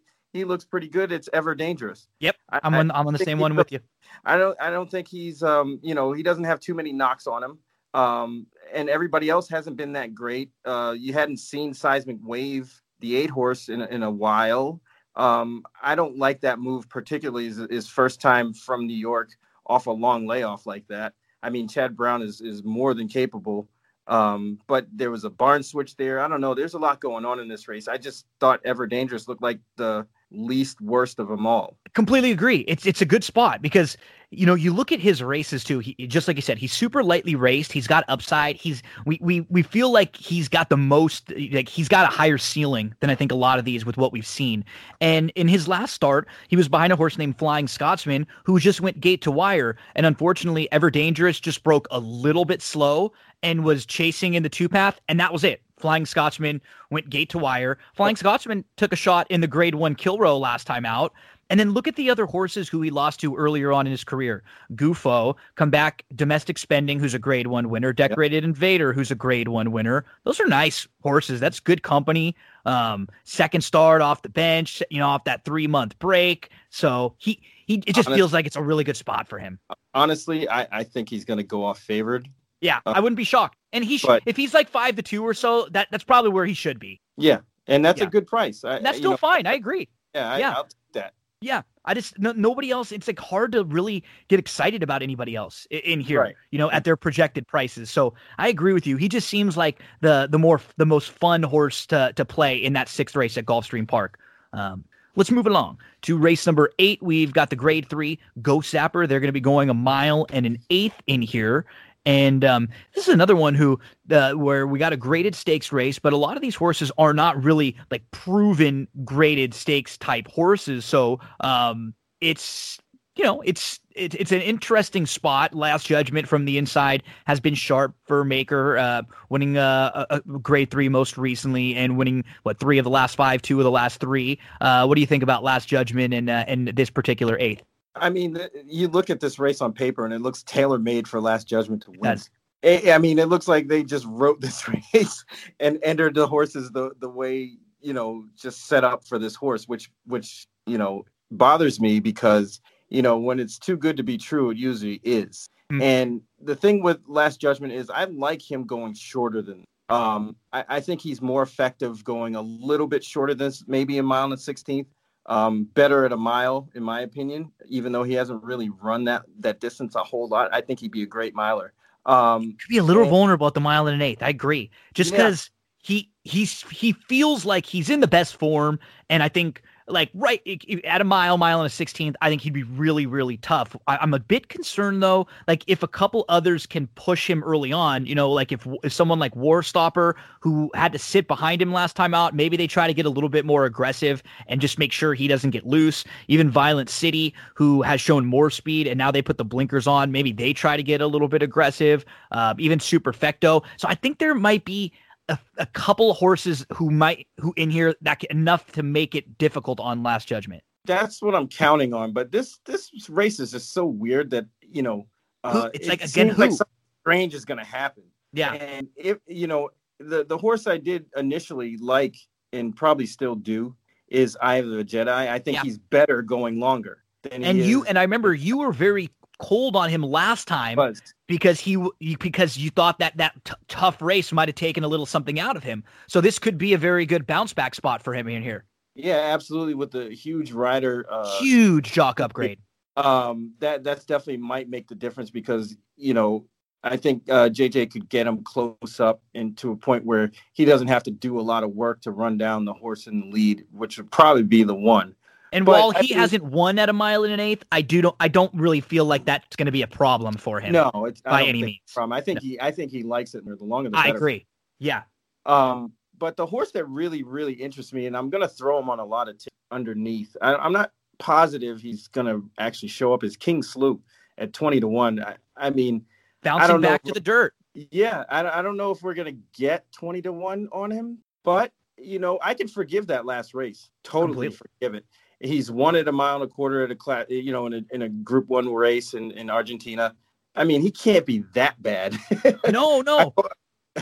I agree. He's worth a shot here in a small field where, a lot of craziness could happen. Like Violent City could go to the lead and just throw everything off. Mm-hmm. So, I'm counting on a little bit of chaos. I'm definitely going to use him. Maybe not on top, but definitely under. Yep, I had 2, 4, 5 as horses. If you're, trying to beat Last Judgment, or depending on how you want to, use them along with Last Judgment. You mentioned we talked about Eye of a Jedi, and then King Slew. Yeah, the last time we saw him on the dirt was in September in Argentina, winning a Grade 1, a Group 1, going 1.25 miles. And then he comes in here in March 20th. He runs on the grass. He actually has a lot of trouble in that race, and he's always shown that he's been better on the dirt. So I think you give him every opportunity to step forward in here. The other wild card I thought was Superfecto. I think if you kind of go through his form overall, it's really not bad. In his debut, he actually hooked a tough group behind Dr. Post, who was a nice one. And then his other race in the slop, you can probably give an excuse for that. He's going to go now third start off the layoff. If he can just improve a little bit off of his most recent races, there aren't any monsters in here. And he could get that kind of a setup maybe where he's sitting like third behind a couple of the speeds in here. Maybe he gets the jump on a couple others. So I had a 2, 4, 5. And then, Last Judgment as a horse I respect, but I'm a little concerned about the 1 1/8. Absolutely. Yeah. I mean, I think that's going to be a fun race. It'd probably be a fun one to watch too. Let's get to race number 10. We're talking about the Grade 2 Pan American. They're going to go a 1.5 miles here on the turf course. I think last time, you and I liked a little bit about Sir Sahib. We actually didn't run that poorly at a big price. Wasn't beaten all that much.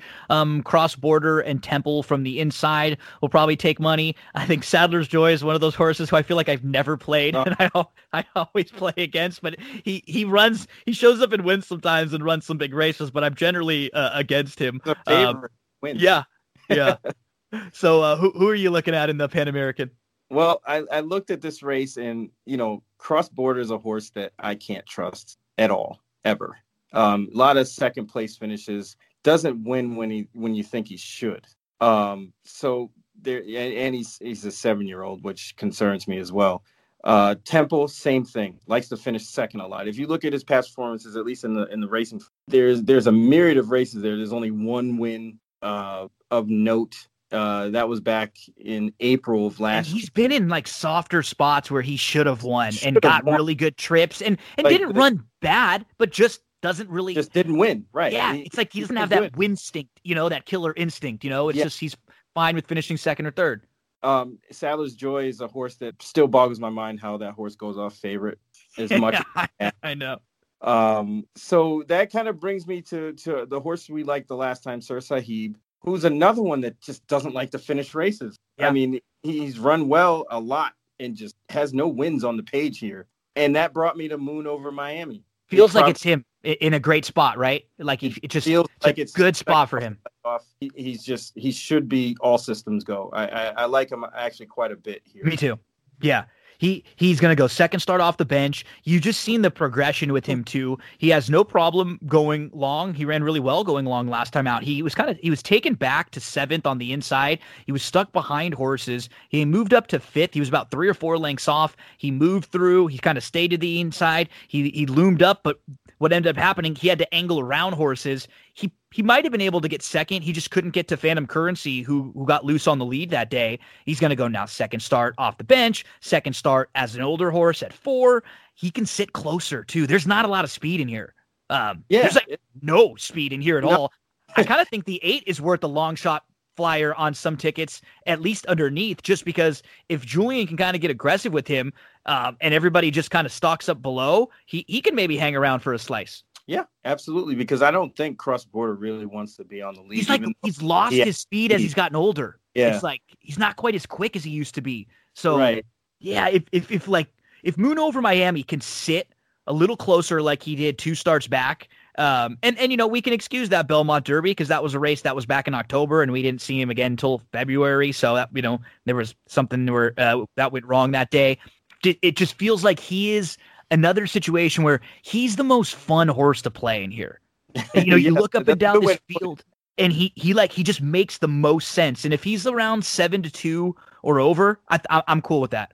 Yeah, I'm down. Let's do it. Let's do it with 7. As just like you mentioned, I'm going to use Sir Sahib underneath. I'll also use Churn and Burn underneath, who could show some pace there. Maybe throw them in on one small pick 5 or one small multi-race exotic.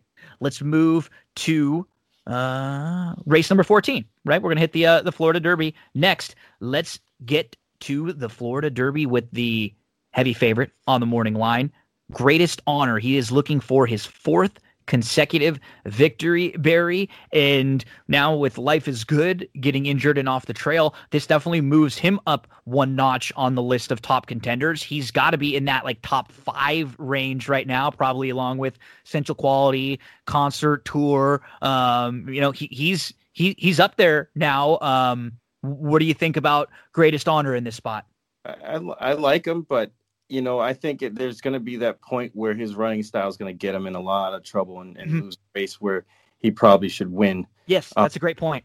he had trouble breaking his maiden, which really isn't a knock against him, because it actually gave him some foundation, for going long. Yeah.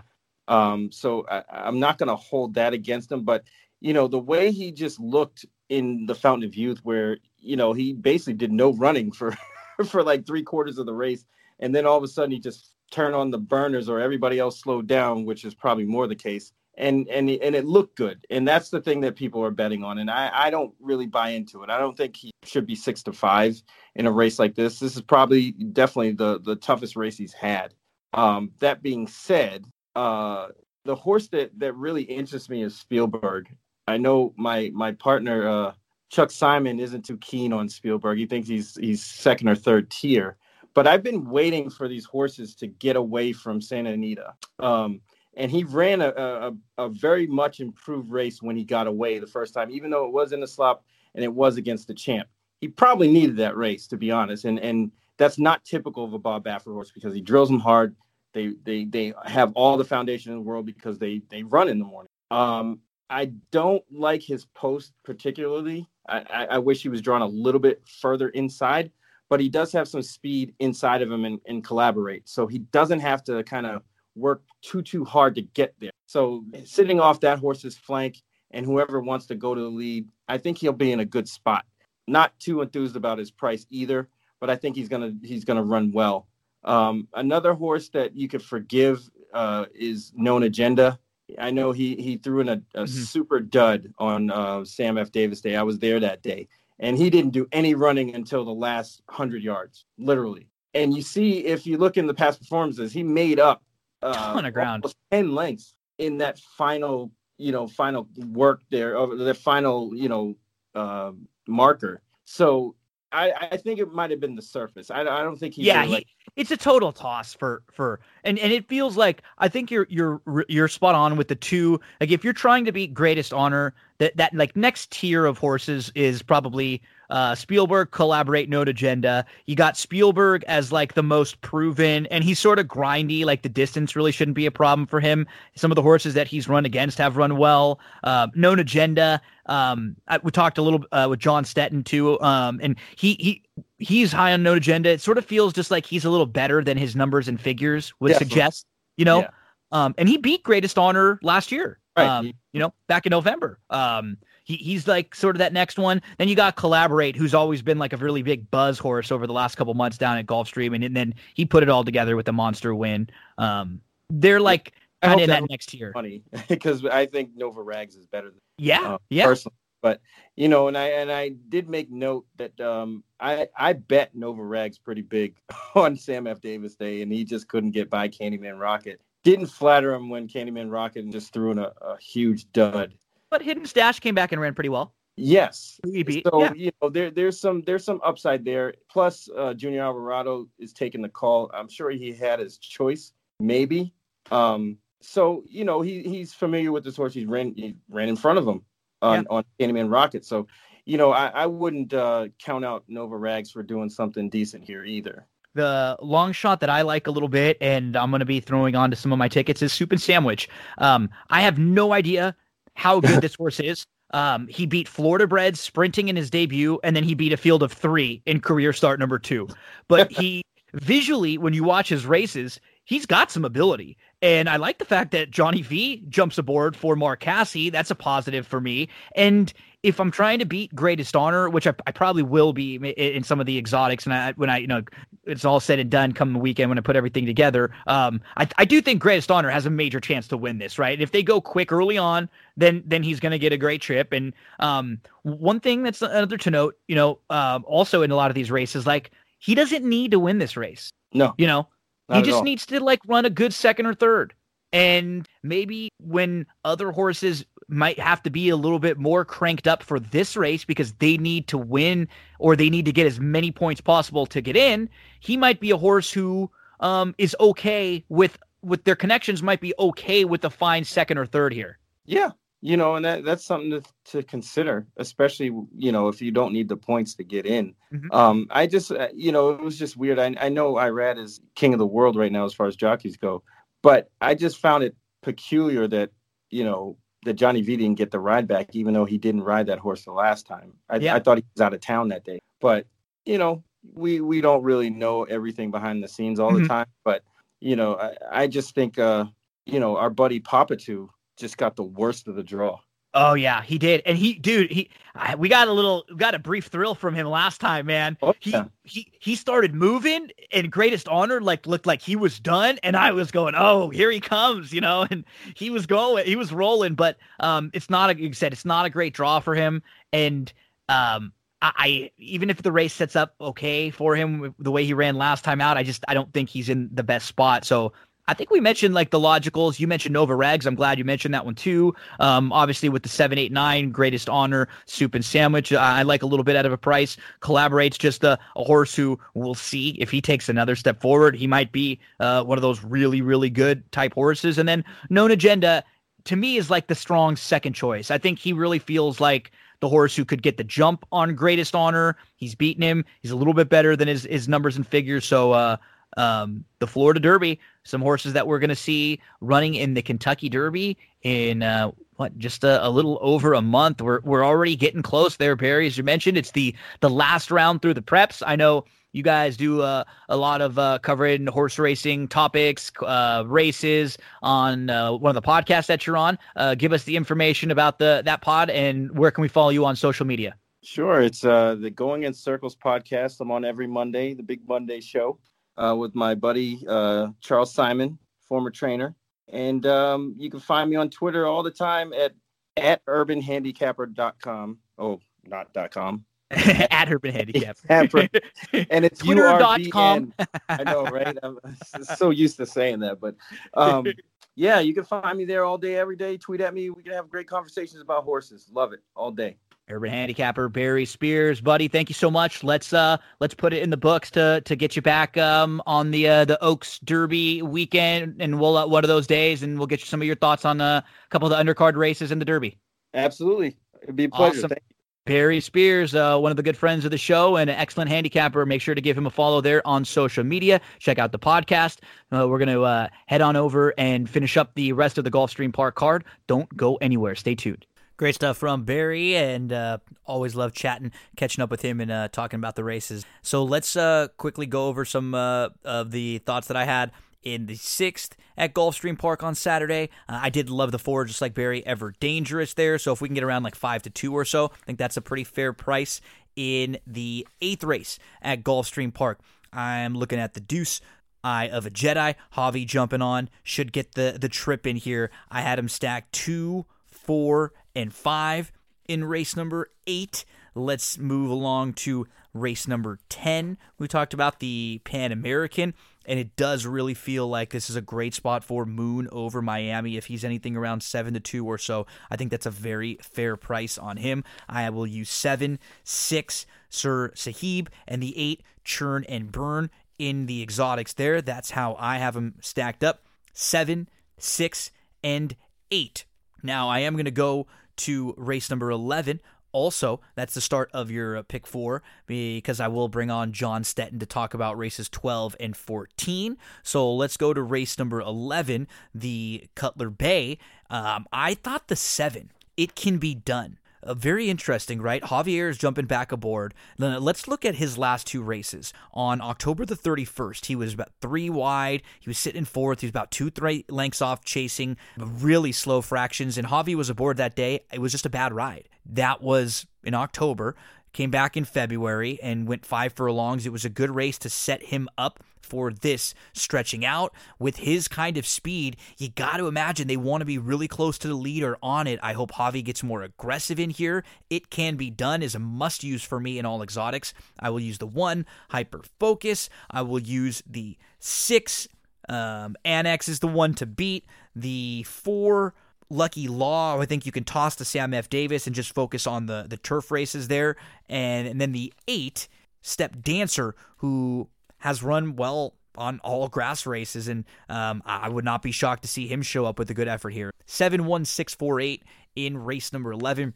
With a look to the 7, It Can Be Done. If he's anything around 8-1 or so, I think he'll get bet down a bit. But if he's close to that 10-1 range, I'm going to be playing some win money there. we're going to head to our conversation now with John Stettin from Past the Wire, the Pick Six King. We're going to talk about races 12 and 14 from Gulfstream Park. Following that conversation, I'll recap my thoughts on races 12, 13. I'll also give you some thoughts on the 13th and the 14th race there at Gulfstream Park. So enjoy the convo with John, and following that, we'll recap some of our thoughts on those 12th, 13th, and 14th. So it's Gulfstream Park with the big weekend coming up. So we had to have plenty of analysis for you this weekend for Florida Derby Day, for the Florida Derby race. This is very important now with horses trying to pick up Kentucky Derby points along the way.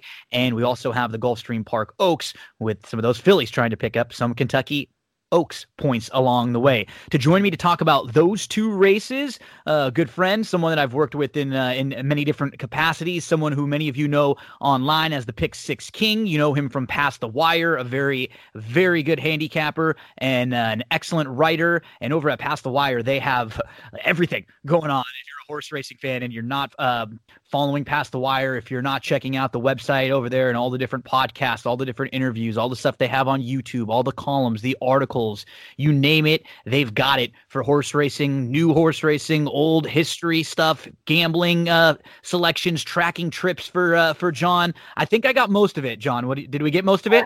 I think you got it all. I want to hire you to do a commercial for us. No. We could probably do another minute or so just describing everything. How are you doing, and how's everything going with Past the Wire?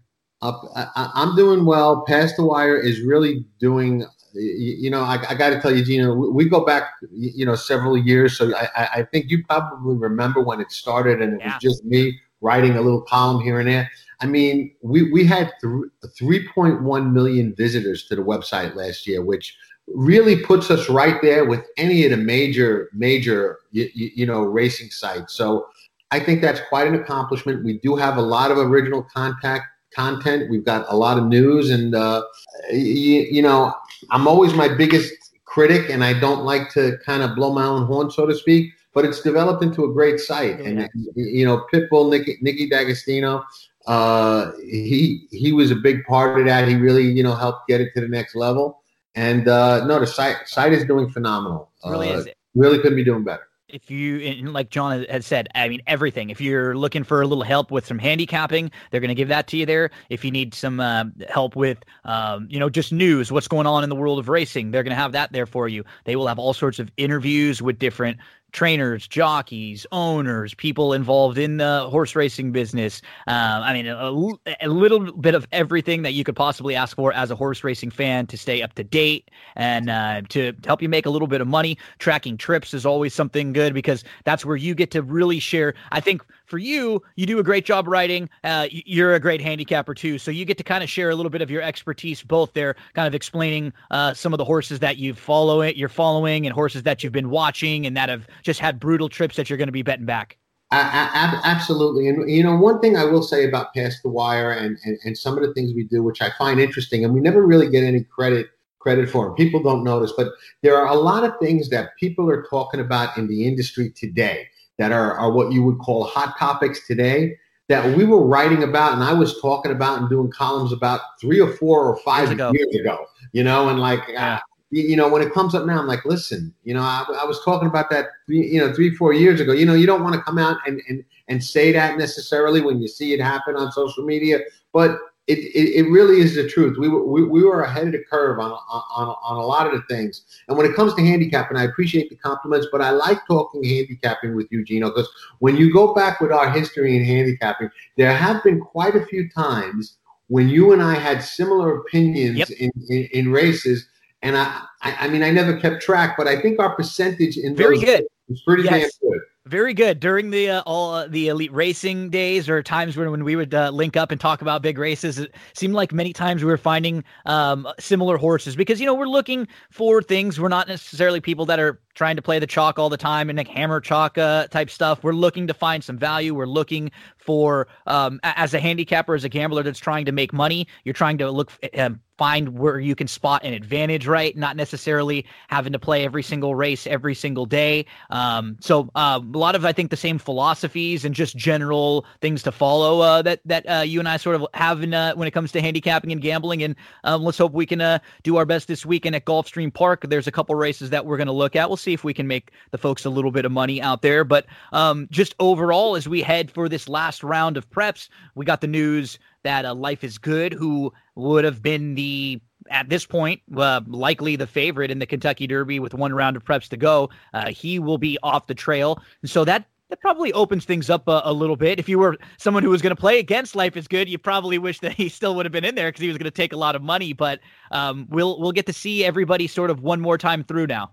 Yeah, I was actually on the Life is Good bandwagon very, very early on before he even ran. Yeah, I was on a fantasy league, so I was all bummed out that he got hurt. Yeah. Yeah, I had heard about him before he ran, and knew that he was very, very highly regarded by the barn, and I believe that they thought all along that he was their best 3-year-old and their best shot going into the Derby, and it was disappointing to see him get hurt.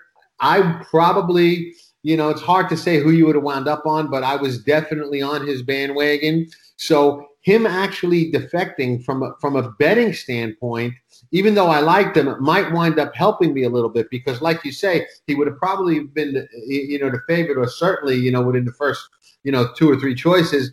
And now, who knows? I may wind up on somebody a lot bigger price that has a shot. So it may work to my, personal benefit. But I would have loved to have seen him run because I really think he's got a lot of talent, and I really think that the bearing out he did in the San Felipe, a lot more was made out of that than probably should have been, in my opinion. And I will hopefully get to see him back at some point because I think they said this wasn't a life-threatening injury or anything like that. So we'll see. It was, last year, it was Charlatan and Nadal early on in the year who were the high Baffert horses, the hyped ones. And we saw Charlatan back at the end of the year, but we never saw Nadal come back. And it ended up being authentic later in the year, who ended up, maturing and growing into a really nice horse too. So it must be nice. It must be nice to have that kind of schedule where like your 5th and 6th stringer can win the Derby, can sort of develop, throughout the year without all the pressure on that one because everyone's sort of worrying about the top 2 or 3. So we'll see this year with horses like Concert Tour, Medina Spirit. He's going to show up with his first ever Florida Derby starter too. Right. Crazy to think about that we're going to talk about in just a minute too. So Baffert will still have plenty to fire in these last round of prep races coming up. And it'll be Saturday where it's a Turfway Park as a prep race there with the Jeff Ruby Stakes that's got Kentucky Derby points on the line, and then over in Florida with the Florida Derby as race 14 at Gulfstream. We're going to talk first about the fillies in race number 12, which is the Gulfstream Park Oaks. They're going to go a mile and 16th in here. So one of the last rounds of preps for these 3-year-old fillies trying to get into the Kentucky Oaks. And just looking at this race on paper, there's no real standout with Conlima, who's been running on the grass recently, but been very, very honest. Milfu had a pretty brutal trip last time out. You've got Crazy Beautiful, who was pretty good at 2, and then was in the Breeders' Cup and came back and was fine in the Devona Dale, but doesn't really feel like there are any monsters in here. What were some of your early thoughts on this Gulfstream Park Oaks? Well, I have a pretty strong opinion on this race, which I will be honest with you is a little bit rare lately because I've become very, very selective in my wagers and in the races that I decide to go after. And a lot of times I go into these races saying, well, I'm probably going to be a little bit leery, but no, I've actually got a strong opinion here. And I like Bill Mott's horse, and I hate that I can't pronounce the name. I think it's Milfu. Milfu or Milifu or whatever, Milfu. We'll play it the safe way, number 6. This way I don't get in trouble for mispronouncing the name. But I like her even off the 21 length drubbing in the Devona Dale last time out, which is also kind of a rarity. It's not very often that you find yourself in a grade 2 stake liking a horse that was beat 21 lengths the time before. It just doesn't happen a lot for obvious reasons. But I lean there, and I lean there a little heavily. Yeah, we're going to be on agreement again here with Milfu. I just think that her last race was a race that I would have liked to see her run better, right? But I was probably going to take it as sort of a prep because, moving forward and expect her to be better down the line. And then she did just sort of get stuck in between. She backed up and she just couldn't come on again in a race where there wasn't a whole lot of passing going on throughout. I think she just makes, you look at this field from who's got upside, who's A game, who's best is the absolute best in here. I think it's her, no doubt about it. I think she just has so much upside. And after her, I don't love anyone else in here. I have a ton of respect for Cone Lima and what she's done on the turf. And I think she even showed that she can run on the dirt fine. If she won, I wouldn't be shocked. But nobody else in here gets me really excited. And if the Mott is around 3-1 or so, I think that's a great price. I agree, and I think she's probably going to take money. So I would say 3-1 might be the high end. Although you never know, she was a little cold on the board last time. Yeah, and I will tell you this: there's not a lot of trainers that I would confidently bet on after a 20 plus length loss. But Bill Mott's one of the guys that I don't really worry about it because he lets the horses kind of dictate where they belong and where they should be going. And the fact that he's running her back with a very good work on the 19th at Payson, by the way, but the fact that he's running her back here instead of taking some time or, Keeneland's right around the corner and the non-winner of 1 races at Keeneland do have a tendency to fill. Okay. So I know he could have probably put her in a non-winner of 1 at Keeneland or something like that, and he doesn't. He puts her right back in a grade 2 in this race, off that race. So I just draw a line through it, saying, who knows what went amiss, but something obviously did. I like Tyler Gaffalione on her. I think he's a worthy replacement for Johnny. And I'm all in there. I think she's going to run a really, really big race. Yeah, I do too. And it's another. We start looking at the rest of the field, and it's like I like her. Nobody's exciting. I agree with you. Nobody's. And I agree on Cone Lima. Cone Lima, a friend of mine, a guy I know a long time, was involved, Joe Graffio, in the purchase of her and selling, part of her to Eclipse Thoroughbred. So that's going to be one of those situations that I'm somewhat obligated to root for her because I like to see Joe do well, and she does, have a realistic shot in here. But, she got put up last time in a race where I didn't really agree with the disqualification.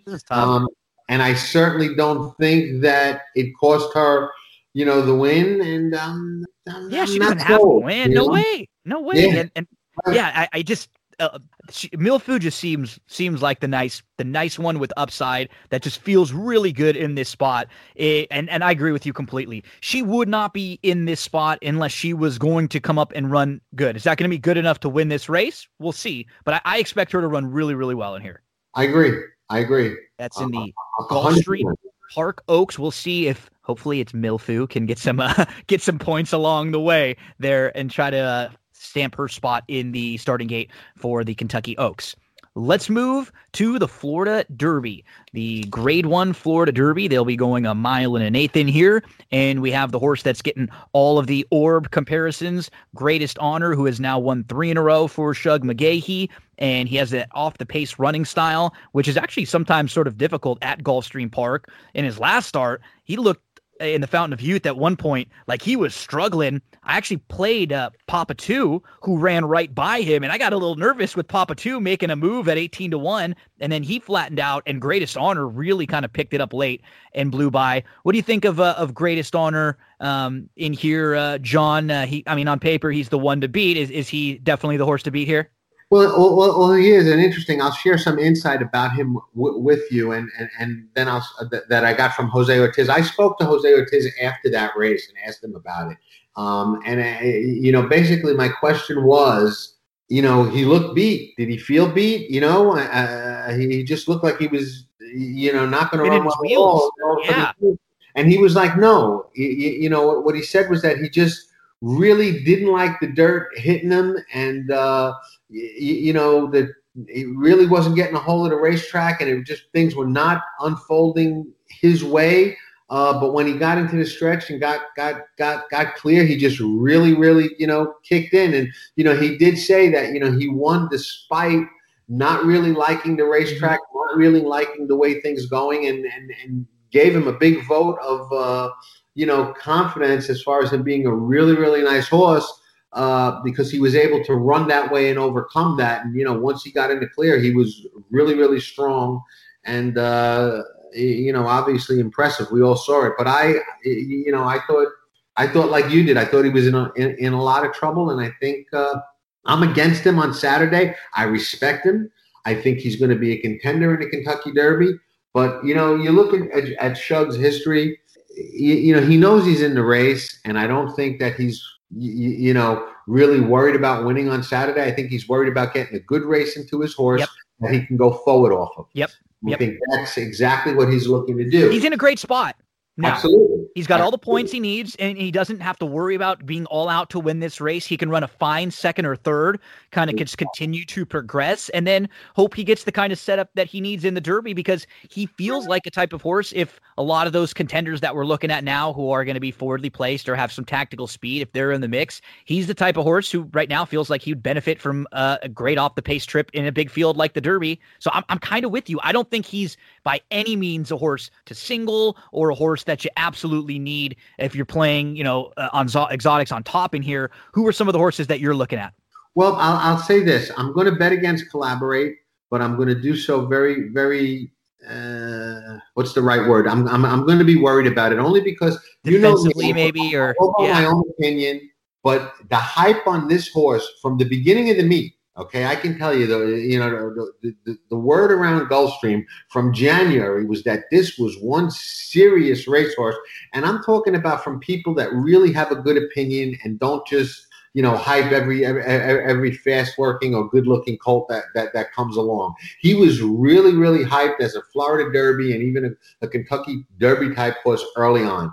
He didn't do well in his debut, with some trouble, got off slow in the slop, so we tossed that. And then he won like, a monster second time out. But he's got to go 2 turns, and there's just a lot of potential here. So there's 2 horses that I'm looking at that I'm, if I'm playing a pick 5 or a pick 6, which I think there's a mandatory payout that day, or a pick 4, the 2 that I really want to be alive with are going to be Known Agenda, who's my top choice. Even though he looks a little bit slow and looks like he could be a cut below, I'm a little high on that horse and think he's a little under the radar. And the other horse that, believe it or not, I find very intriguing, and it's an old angle for me that I like, is the Mott horse on the rail, Nova Rags, who's probably going to get overlooked. But I love a horse coming off 2 races at Tampa. I liked his race in the Pasco going 7/8. His race in the Sam Davis was not so good, and the Sam Davis didn't grade out so well with Candyman Rocket coming out, and not doing much after that. But I'm okay with that because I think he's legged up at Tampa, and I just like that. And I think Junior's riding very, very well. I think he's going to get a nice trip sitting off the speed on the inside. I know he'll handle the 2 turns, and I think he'll be a lot longer than the morning line of 12-1. I think he's more like 15, 20-1, or even better than that in here. And he's a horse that I don't want to leave out. But my top choice is probably Known Agenda. I respect Greatest Honor, obviously. I respect Soup and Sandwich, who's 2 for 2 and also has a win at Tampa. I fear this Collaborate a lot, but I'm willing to take a shot against him. I think he's going to take a lot of money right into the favorite, probably be the second choice, or real close to it, along with Bob's horse, Spielberg. And I'm against Spielberg as well. I'm just not sold on him. I think you mentioned, all of the horses. The one that I'm sort of intrigued by, and I'm going to throw into some of my exotics, is Soup and Sandwich, who you just kind of mentioned in passing. And I thought both of his races were very impressive. Yes, he beat a field of 3 last time out, and then in his debut, he beat Florida Breds. Does he have to step up? Do we know who he beat? Sure, but it'll be a nice price. I love the fact that Johnny V was able to jump aboard for him here. And like you said, I just on like numbers and figures, his win actually sort of stacks up with some of the better wins. His maiden win, I know he can go a little longer. I just like visually like the way he kind of sat behind horses. So I'm going to throw him in a couple of mine. You mentioned Nova Rags, who I think is very intriguing towards the inside. Note Agenda feels like one. So if you're playing against Greatest Honor, I think you hit the contenders, but I'm also against Spielberg too. I've just never been very high on him. I know some of the horses he's faced have come back and run pretty well, but he's very grindy to me, and I think his last effort was probably aided by the slop, and if you take that race out, then you're really looking at a horse who, you talk about Note Agenda, maybe a little slow on some figures and stuff. Spielberg hadn't really run very many fast races as of late either, so I don't really need him in my exotics either. Yes, Known Agenda, I think, is really going to make a big forward move here. And if you look at it, as a 2-year-old, he handled Greatest Honor. He beat, Greatest Honor going 1 1/8 back in November when a lot of these 2-year-olds don't really go 1 1/8. He's bred to run all day. The mare Bairama was mostly turf, but she was a classy sort. And you can draw a line through the race at the Sam Davis in Tampa. He was on the rail that day. Just didn't like it. You can tell he was uncomfortable. And he still ran out late. Well, yeah. He got to the outside late in the stretch. He was flying, and he galloped way out in front of the field. And then Todd did the right thing. He just put him in a nice confidence builder. And, now he comes back here. And one thing about Todd over the years that, you'll notice is when it comes to these big Derby preps, his horses are always cranked. I mean, a lot of times his horses run better in the last Derby prep than they do in the Derby. He really gets them, honed sharp for that last prep. So I think we're looking at a forward. This is a situation where they need this. Absolutely. I think he's looking at a forward move here, and I think Irad's riding lights out over there. We know that he's winning everything. I think he's even going for the record of most wins for the meet, if I'm correctly informed. So dangerous, in my opinion. Very dangerous. Yeah. That's another thing that I think you hit a good point. Just something to look at when you're looking at these last round of preps. Now, remember, you can like a horse. You can think they have a good shot to win the Derby, and they may not be the best play in their final prep. Just for the reasons that we said with Greatest Honor, he could win this race and he might just be better than this group and some of these, but he doesn't need it. And if it's down to, like late having to go all out to get a win or not, I don't know if they would necessarily, like you said, be worried about going all out. You maybe want to save something that you have for, the Kentucky Derby. So keep that in mind. These are individual betting races as much as we're trying to watch these horses' progression. Absolutely. And, that's a good thing for the people that are listening to pay attention to. A lot of times, like even, the 2 races we talked about at Gulfstream and the race at Turfway, a lot of times it's a good idea. And I do this in tracking trips. Watch these races, enjoy them, play them if you've got an opinion, but take notes going forward because you're going to see a lot of these horses in the Derby, the Preakness, the Belmont, and going forward. These are, the better 3-year-olds that are starting to emerge, and you can really gain a lot of valuable information from your eyes, and just watching and taking notes. So that was another one of my favorite things you would always do. We would talk about it, Elite Racing, where how you would stack the horses and kind of rank them into tiers as the Derby would go on for a while. That was one of my favorite columns and posts that you would have, and you would update them after each prep as horses would move up and they would move down, and you'd have them in tiers, and that was always a really fun read too. So always something that you've had on your mind as you got to kind of you make sure you take your notes along the way too. It just makes it so much easier come the day of, right? You've got so much already there and saved, and that's basically what you're doing with your tracking trips all the way through. Absolutely. And, Gino, this game is always about having an edge. You know what I mean? Or everybody's got past performances. Everybody's got sheets. Everybody's got workout reports. Everybody's got all this information. Where are you going to find an edge in today's game? Your own eyes, something you see, something you caught, something you made a note of that was important to you. Trust yourself, exactly. Right? When you know what you can do, and when you know what you're capable of, you trust yourself as a handicapper. That's what we always have to do. We have to believe in ourselves, and then those are the days where you go all in when you really got that strong opinion, and that's how we make money in this game. Something that John has been doing for years, and we told you all about Past the Wire early on. John, give us the places we could follow you, social media, and Past the Wire.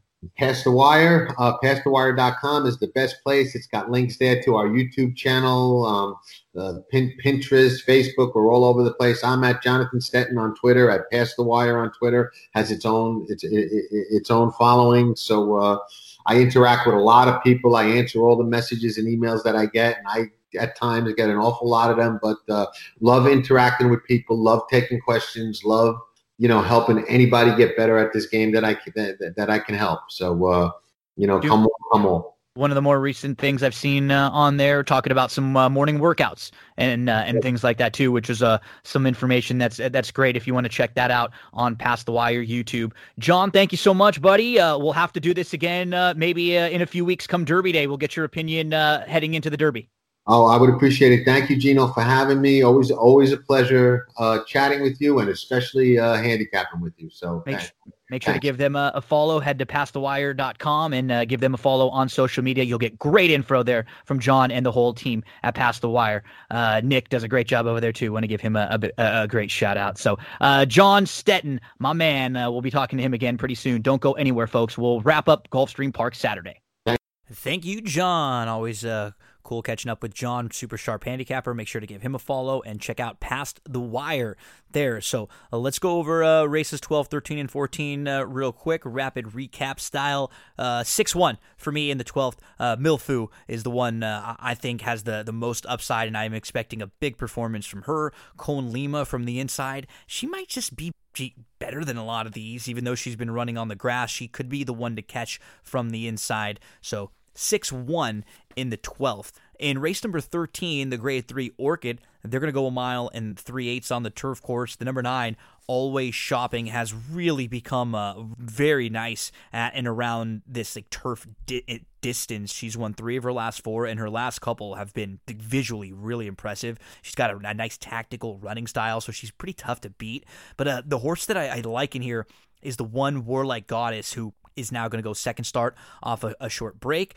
And she hopped at the start in her most recent race. She was dead last. She was about 10 lengths off. She angled out widest of all. She made up some late ground. She's going to go second start off the bench, and she should be able to save all the ground from the inside. She was chasing a race that did not have much pace on paper, and so if they do go quick early on, or if there is a little bit of pace that sets it up, Warlike Goddess could benefit and a lot sharper with that race under her belt. 1-9 for me in race number 13 at Gulfstream Park. And then the 14th race here, I did think to me there were 5 horses that I looked at that I legitimately thought have a chance to win this race. 8, 7, 9, 1, and 5. And Soup and Sandwich was, my wild card horse.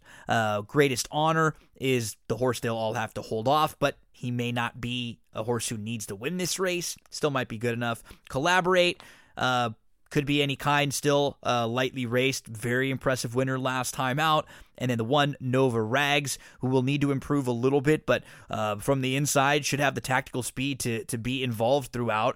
And Known Agenda as a wild card, who's going to have to improve a little bit off of some of his numbers and figures, but he definitely has ability. Those are the horses who I would use in some way, shape, or form, however you're playing. I have them stacked 8, 7, 9, 5, 1. Race number 4 on Saturday at Gulfstream Park.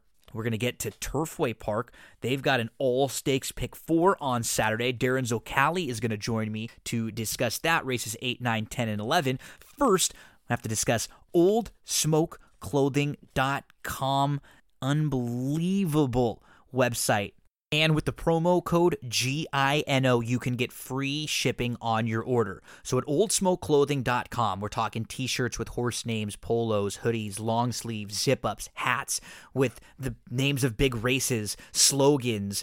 You can do custom designs, so you can put funny sayings that your friends have when you go to the races, or maybe a horse that made some of you money. You're a fan of To the Law, Bob Baffert. They've got a silhouette. You name it, they've got it there at OldSmokeClothing.com. Quality clothing and merchandise that horse racing fans and those who love the atmosphere and lifestyle of racing will be able to enjoy. High-quality products rooted in iconic symbols of racing and the racetrack experience. Heck, they're actually named after Old Smoke John Morrissey, the founding father of Saratoga, who was such an incredible character, a gang member, a brawler, a cargo thief, a brothel bouncer, a political enforcer. Make sure to look him up. He was the founding father of Saratoga. He actually served in the U.S. Congress and in the Senate. These are just horse racing fans that kind of looked around and realized there aren't a lot of places where you can go and have a ton of different options for quality horse racing products and clothing. So Old Smoke Clothing is the place for you. OldSmokeClothing.com, promo code GINO will get you free shipping on your order. On to Turfway with Darren Zocali. Get those past performances out for races 8, 9, 10, and 11. Turfway Park, Kentucky Derby points on the line on their big Saturday. Big Saturday coming up at Turfway Park. Kentucky Derby points on the line in their feature, which is going to go as race number 11, the Jeff Ruby Stakes, mile and an eighth, grade 3 event. But they have stakes races on the card all throughout. Really competitive stakes races. And a man who's been covering Turfway all meet long, who's been doing a really good job at it, doing a lot of work for Twin Spires there. And DZ, I got to say, the meet at Turfway has been so much improved this particular year from just a quality, a betting product standpoint, with Churchill kind of coming in and giving them a little infusion. It just seems like that product has really picked up.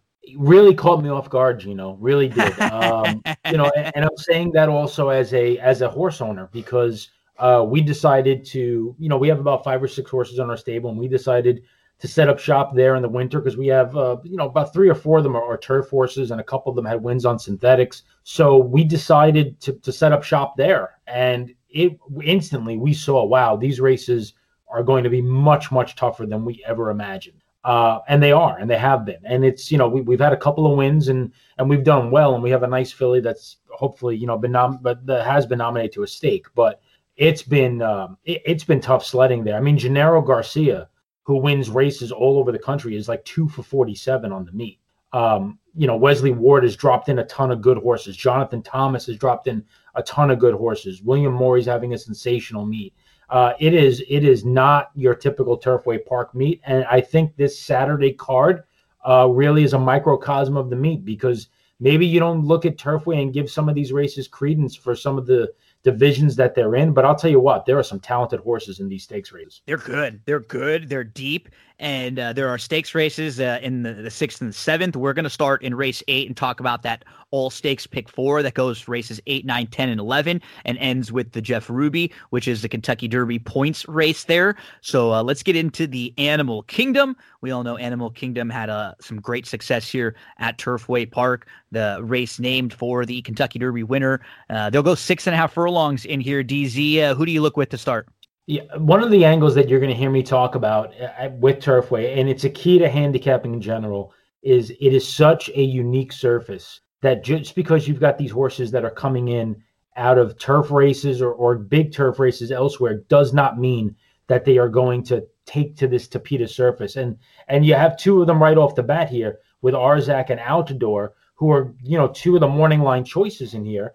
And you really need to wonder if they are going to be able to handle this synthetic surface. And it is a completely legitimate question. And I think that gives you an opportunity here to potentially fade a couple of favorites right off the bat. And I think you can do that with a couple of horses. And I'll talk about a couple of local horses here, starting with the inside horse in number 1, Pico Doro. Pico Doro is a nice horse. I think going 1 mile and a 16th last time was not his game in the Battaglia. I think he wants to go short. Take a look 3 starts back, the December 18th race. He had a good win. That was a strong group in that allowance event where he won. He's very consistent runner. Buyer speed figures are right in the same level, the low to mid 70s, up and down.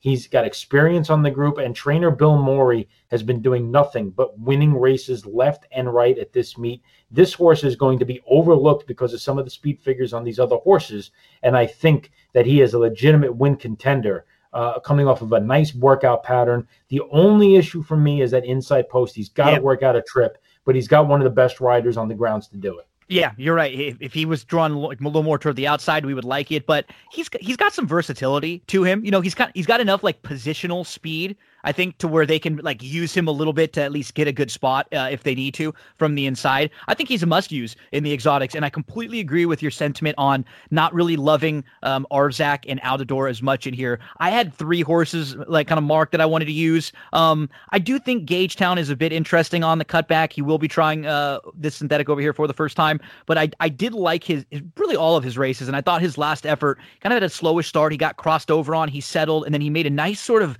little spurt move 4 wide, but he got flat a little bit late. I think the cutback is going to be very beneficial for him. And the other horse I threw in, I thought was the 3 Randello with the, a little bit of a step forward. He's not too far out of this at a decent price. So kind of the sort of the same sentiment as you. I didn't really love the Trombetta, the Wesley Ward that come over here and will probably take a lot of money. Yeah, the Randello is interesting. We don't know what he beat there because nothing else has really come back to run out of that race. His initial maiden race, the horse that won that race, the Predicament, is actually in this field, and you can see what he's done. But I think Randello for Thomas Drury is a live long shot to be included in some of the gimmicks.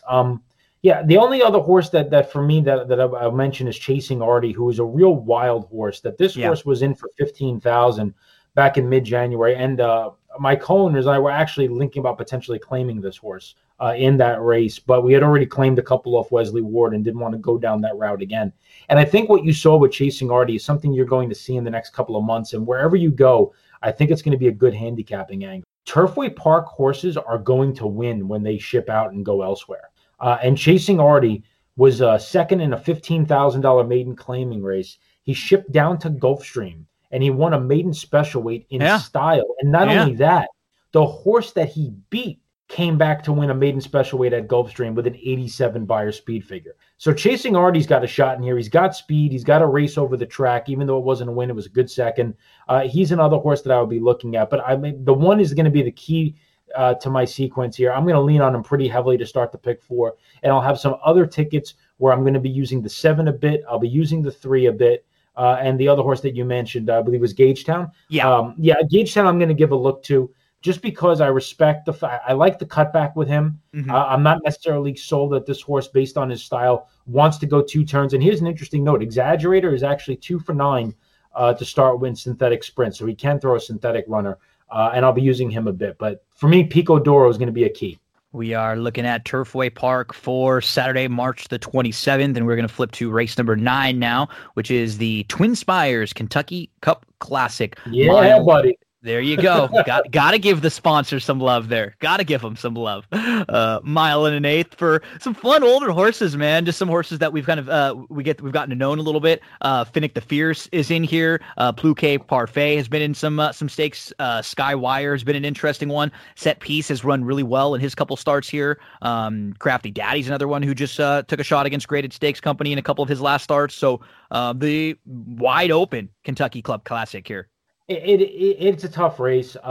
Look, I said in December that when I saw Set Piece win I remember you saying that optional $50,000 race, and then he came back to win the Prairie Bayou, I said back then that this horse was going to win the Kentucky Cup Classic. Now, I mean, I hate the morning line. I do think it's a little aggressive. I don't think this horse is going to be 8-5 in this field. I think the field is better than that. But that being said, I can't pick against the horse that I've been saying for the last 3.5 months. You've been waiting for the spot. Yeah, I've really been waiting for the spot. So, somebody asked me on Twitter, why did they go to the fairgrounds with this horse? He's obviously better on synthetic. Sure. But if you looked at the Turfway Park condition book, there was just no races for him. Nothing that fit him. There was nothing after December 31st. He was out of the allowance conditions that Turfway Park has. They don't run any kind of like straight allowance with no condition or a 4 other than. There was nothing for him. And there were no stakes races around like older turns. Stakes. Yeah. There was nothing. Everything was short. So and he's not exactly terrible on the grass either. No. Like just on his figures alone, it's not like he's bad. He just obviously is a little bit better on this surface. He's never been beat on a synthetic surface. Exactly. So. And Brad Cox said, all right, well, we got a grade 2, a grade 3 down there. This is a horse that I think we've seen he can run on turf. We've seen it before, so let's give him another look.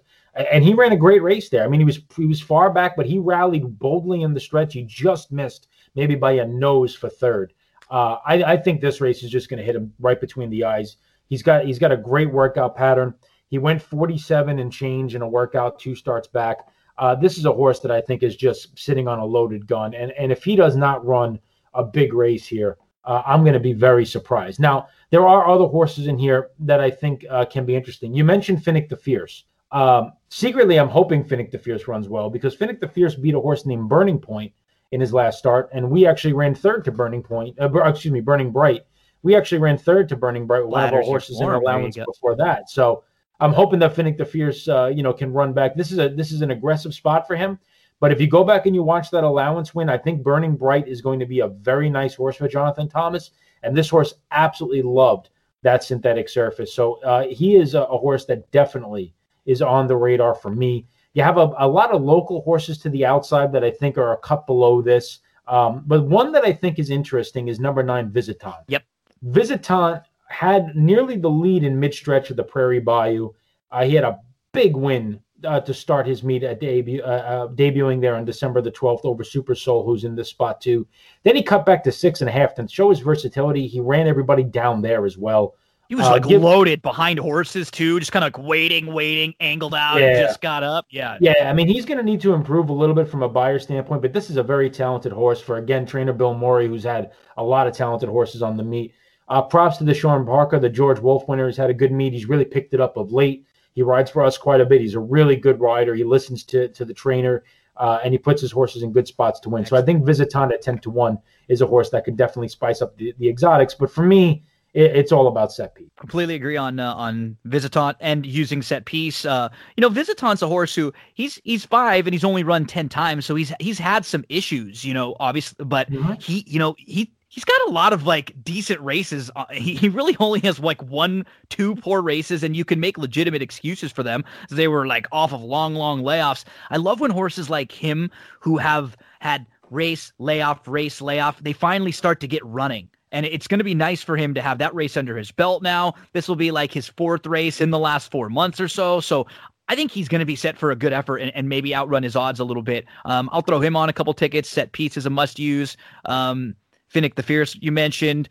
Other than that, I thought maybe Crafty Daddy as one more, but that's pretty logical. The other horse that for me is a complete wild card is Skywire. Yeah. Skywire came in to the Prairie Bayou looking to get himself, on the road to this race, and he did not fire a shot at all. Now, again, this is why Turfway has been weird. This horse ran a 94 Beyer speed figure a couple of times, winning Grade 2 stakes at Woodbine, which is also a Tapeta surface. So he came down here, and you would think, oh, this will be right up his alley. Translate perfect, and then no. And it just did not. Now, maybe it was the ship down from Canada. Maybe he needed a race. Mark Casse was a little bit cold to start the meet. He's been better of late. So maybe if you are a Skywire fan, you're going to get a much better price here than you can probably ever imagine. And if he jumps back to his best race, he can win. So if the value is there on Skywire, if he's anywhere close to that 10-1, I could certainly give him consideration and put him in the mix. Let's turn to race number 10, the Turfway Park Bourbonnette Oaks. They're going to go a mile in here. So we've got the 3-year-old fillies. Where do you start, DZ? Well, I start looking at this and say, man, I really wish our filly Threat Level Midnight could go long, because she is actually right there from a speed figure standpoint. Stacks up from like a numbers standpoint. Yeah. If she wasn't just a rocket ship sprinter, this would have been very, very interesting to put her in the spot. But she can't go a mile, so I'm very familiar with a lot of these fillies for that reason, because we had that filly and we've been following a few of these quite closely. I think Into Vanishing is a really nice filly. I think Into Vanishing is a filly that's really going to turn out to be something pretty decent here for trainer Jonathan Thomas. He's had a stellar meet. There was a point where everything that he put on the racetrack was just winning. It almost got to the point where it was absurd how often his horses were winning. And I think from a standpoint of talent, this horse is right there with anybody in this field. And I think that this is a horse that has the tactical speed to be right there. I know there's speed in the race, but I think this horse has a high cruising speed from what I've seen, loves the racetrack, has one going long where some of the others that are stepping up into the spot have not, like the Wait for Nairobis, who are coming off the win of the Cincinnati Trophy. I think Into Vanishing is going to be a special filly, and I know she loves this surface. Into Vanishing, I have along with a couple others in here. I'm a little interested in Olivia of the Desert. I just think she's very honest. She probably needed that race. She should step forward a little bit off of that, and if she does step forward, even just back to some of her better races, that should stack up fine. If she's in that 5-1 plus mix, I think she's pretty interesting at the mile on a slight little turn back in distance. From a pace standpoint, what did you think of California Lily's race here for Mark Casse? She seems pretty quick and was able to win by a few that day. Does she have an opportunity in here to sneak away, or is there too much other speed? There's a lot of speed, but she is quick. Now that race, she beat a horse named Foolery, who actually broke her maiden by 8 1/4 lengths for Eddie Kennelly in the beginning of January. And I thought that she was going to be, a filly that was going to show up in the spot.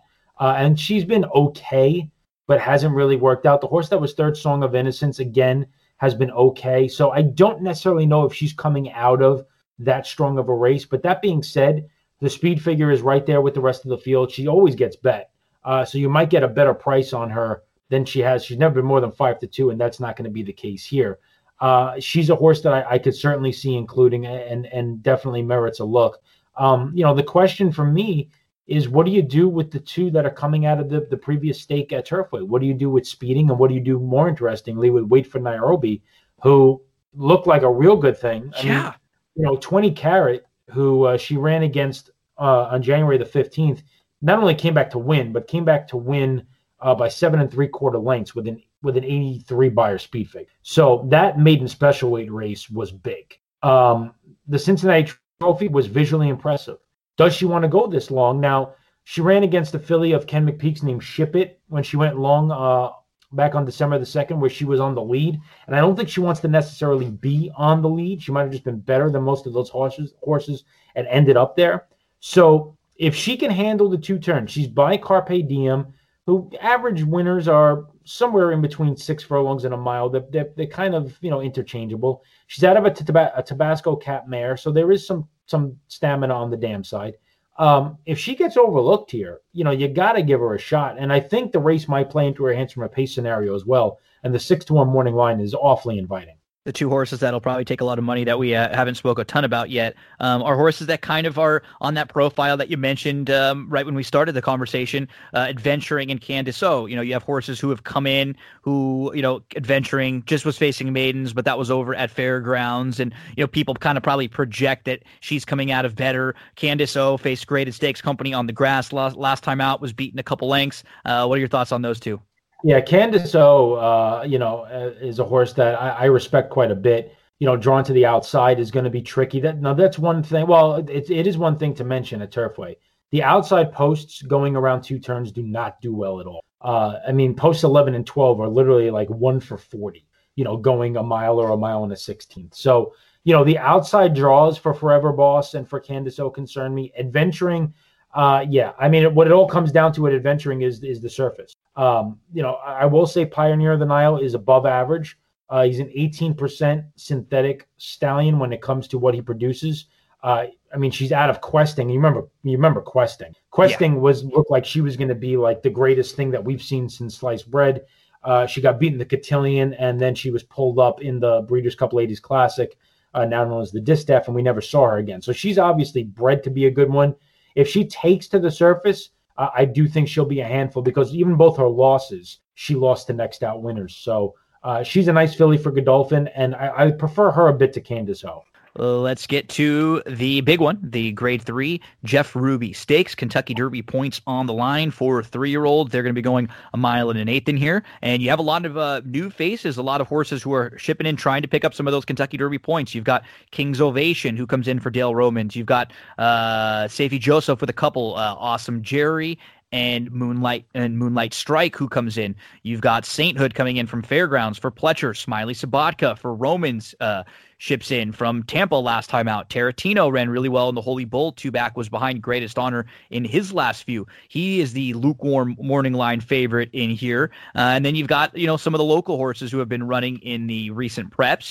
The horses who came out of the Battaglia, Hush of a Storm, like the King, Gretzky the Great, Hard Ride Guy. So a big field. Doesn't feel like there's a field where there's going to be an overwhelming favorite in here. The money should be spread around a pretty good amount. What do you think?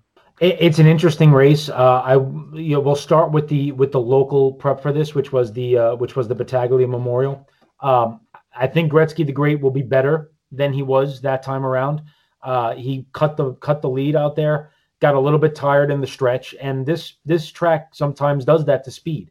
If you are a part of a contentious pace, as Gretzky the Great was, he was being looked in the eye every step of the way. That gets very tiring, this particular surface. So I think Gretzky the Great at 5-1 has a very big chance to rebound. Now, Corrales gets off Gretzky the Great to ride Sainthood. I don't necessarily think this is a condemnation of Gretzky the Great. I think this is simply Corrales saying, I have an opportunity to ride for Todd Pletcher. I'm going to do it. Get a big win here. Yeah. Maybe I could pick up a couple mounts down the line. Yeah. I don't think it has anything to do with that. I think he just says, you know what, let me ride for Pletcher, and maybe if I do some good here, it'll catch his eye. And when he comes to Kentucky with horses, maybe he'll use me. So I think both of them, I think that's my viewpoint from there. I think Gretzky the Great at 5-1 is a great play. Like the King, is probably my least preferred of the three coming out of the Battaglia. I thought he had every chance to win that race and simply got run down by a better horse.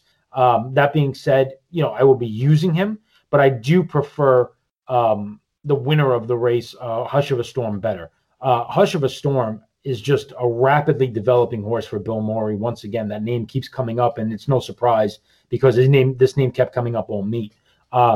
This horse exploded on this synthetic surface. I mean, if you watch how he gets over it, he gobbles up ground. At times, it looks like he's going 2 strides for other horses 1. He's still green. He kind of ducked in a little bit in the stretch of the Battaglia, just slightly. There was a bit of an inquiry there. I don't think it really changed the outcome in terms of what Hush of a Storm did.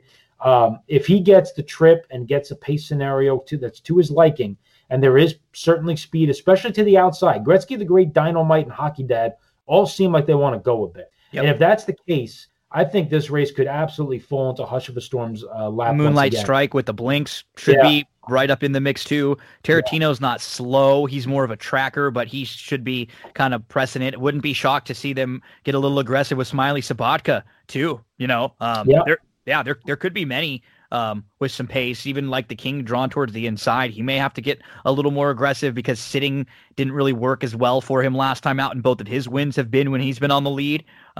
It really should set up nicely for some of the off-the-pace horses like Hush of a Storm, who you were all over last time out and got a nice victory at almost 7-1. I thought the horse who, and I don't know if he's going to be good enough, especially with some of the new faces coming in, Hard Ride Guy is a horse who I actually liked that day, and you needed in your exacta, and he ran into some trouble in that race too, and probably was a little bit farther back than he wanted to be. He's not quick, but he didn't need to be dead last 10 lengths off of it. He is picking up Hernandez, which is not bad. Landeros has been riding great all meet long, but Hernandez is a plenty capable pilot there. Of the new horses that are coming in, so some of these new faces that haven't prepped here, anyone that you like, that you love, or who are you kind of the most intrigued by? Out of the new faces, I would say that the horse. You see, if he drew better, I would have been intrigued by Dynamite. Mm-hmm. Just because he's got some good runs on turf, it seems to be his preferred surface. I respect Keith DeSormo bringing this horse in. The sire Golden Sense actually does very well on synthetic surfaces. I would be intrigued by him, but that outside draw, man, that's just a killer for him. The horse that I'm probably going to fade, that a lot of people are going to bet, is Tarantino. Again, I know he's running against Greatest Honor, who could very well be the Kentucky Derby winner. But it comes down to, this horse going over this new surface. And, if he's going to be 2-1, can he win? Sure. But it's just an unknown. And I've seen, I know people are going to look at this and be like, come on, Darren, the horse ran second to Greatest Honor 2 starts back, and he was good last time. Listen, I get it. And if the race was on dirt, I would absolutely agree with everybody. But I've just seen it too many times. With the short price. Yeah, where horses have come from New York, have come from Florida. They've had the short price. They've come for big connections, and the horse has just been terrible. And I've seen it a lot. And to be honest with you, if I was going to take a shot with a horse that was, maybe coming out of like a race like that, coming out of a race that was like the Fountain of Youth, I would try King's Ovation at 20-1 before I took the 3-1 on Tarantino. I would try the 3. I would even try the 4, who, like, if you're playing Awesome Jerry, whose last couple races are not great, I'm not going to break, but if you're playing Awesome Jerry, a horse like this, who actually has some races that are good enough to compete with the best in here, like playing him off of his Mucho Macho Man and the form off of those couple races, he's a contender in here. He was behind Highly Motivated prior to that. Musa Tebek was a nice Pletcher prospect before he got hurt earlier on in the year. So if you're going to take a shot with someone who hasn't done something, I want it to be a price. I don't want to take 2-1 on Tarantino, like you said. If I'm taking a swing on one of the new faces, at least I'm going to take a swing on one of them at a price. Yeah, and that's the key. If St. Hood offered a great price, he's got buyer speed figures that put him right with this group. If Moonlight Strike offers a price after finishing third in the Tampa Bay Derby, the horse had a bullet workout in preparation for this. Safi Joseph wins races everywhere. They're putting the blinkers on. He's by Liam's Map, who's an above average synthetic producer. So, there are other options in here. But I really genuinely think that either Gretzky the Great or Hush of a Storm are winning this race. Darren Zocali has been handicapping this Turfway Park stumbling, can't even get through my words, huh? Smoke another one, Gino. Darren Zocali has been just doing fantastic work for Twin Spires. You can find him online at the Track 7 on Twitter. DZ, so what do you have coming up over the next few days with the big weekend at Turfway, and as far as your podcast also that you've just started up recently? Yeah, the podcast, I'm leaving for vacation, so I'm working on putting together the next one. It'll be back probably in about 10 days. We'll have it posted. We'll obviously at that point have a real good idea of what the Derby is. So I'll do something similar to what we did and kind of go through. I won't go through every horse, but I'll go through some of the horses that I think are flying under the radar heading into the Derby, and we'll talk about that a bit. And it sounds like we can drop some an exclusive here, some breaking news in the career of Darren Zocali. It sounds like I am going to be doing the NYRA circuit for the twinspires.com videos once I get back from Vete. So awesome.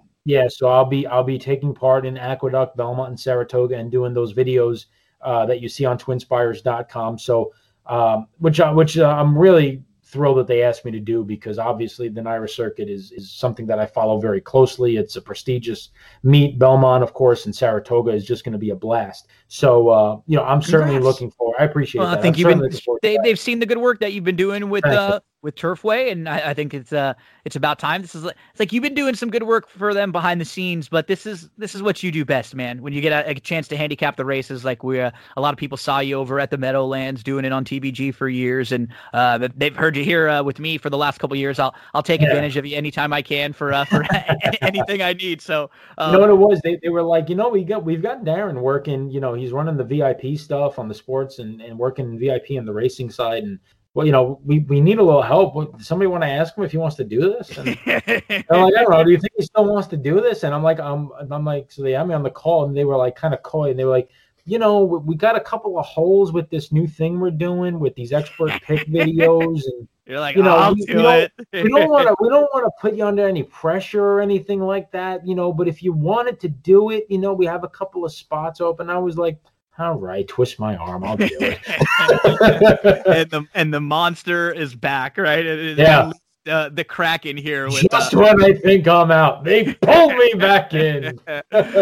Well, buddy, we always appreciate the hard work that you put in, and we look forward to talking to you again here. Good luck this weekend at Turfway, and have a great time on your vacay with the family. Glad that you're getting the opportunity to get back. I know you like taking a couple trips throughout the year with the family, and you're glad that you're able to get a chance to do so again. Yeah, man, I'm excited. We had so much cool stuff planned last year. We were supposed to go to we had a great trip in Florida planned. We were supposed to go to WrestleMania. I had VIP package put together for the kids. I had a meet and greet with the New Day and Roman Reigns set up. We had so much cool stuff.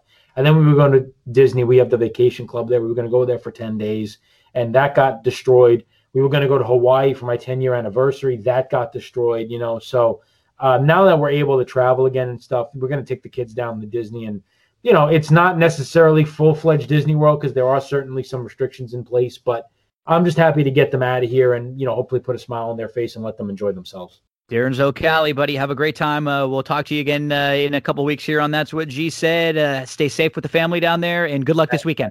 Thanks, buddy. You too. Enjoy the great racing. I'll talk to you soon. That's Darren Zocali. We'll do a recap of Turfway. Don't go anywhere, folks. Plenty more on That's What G Said.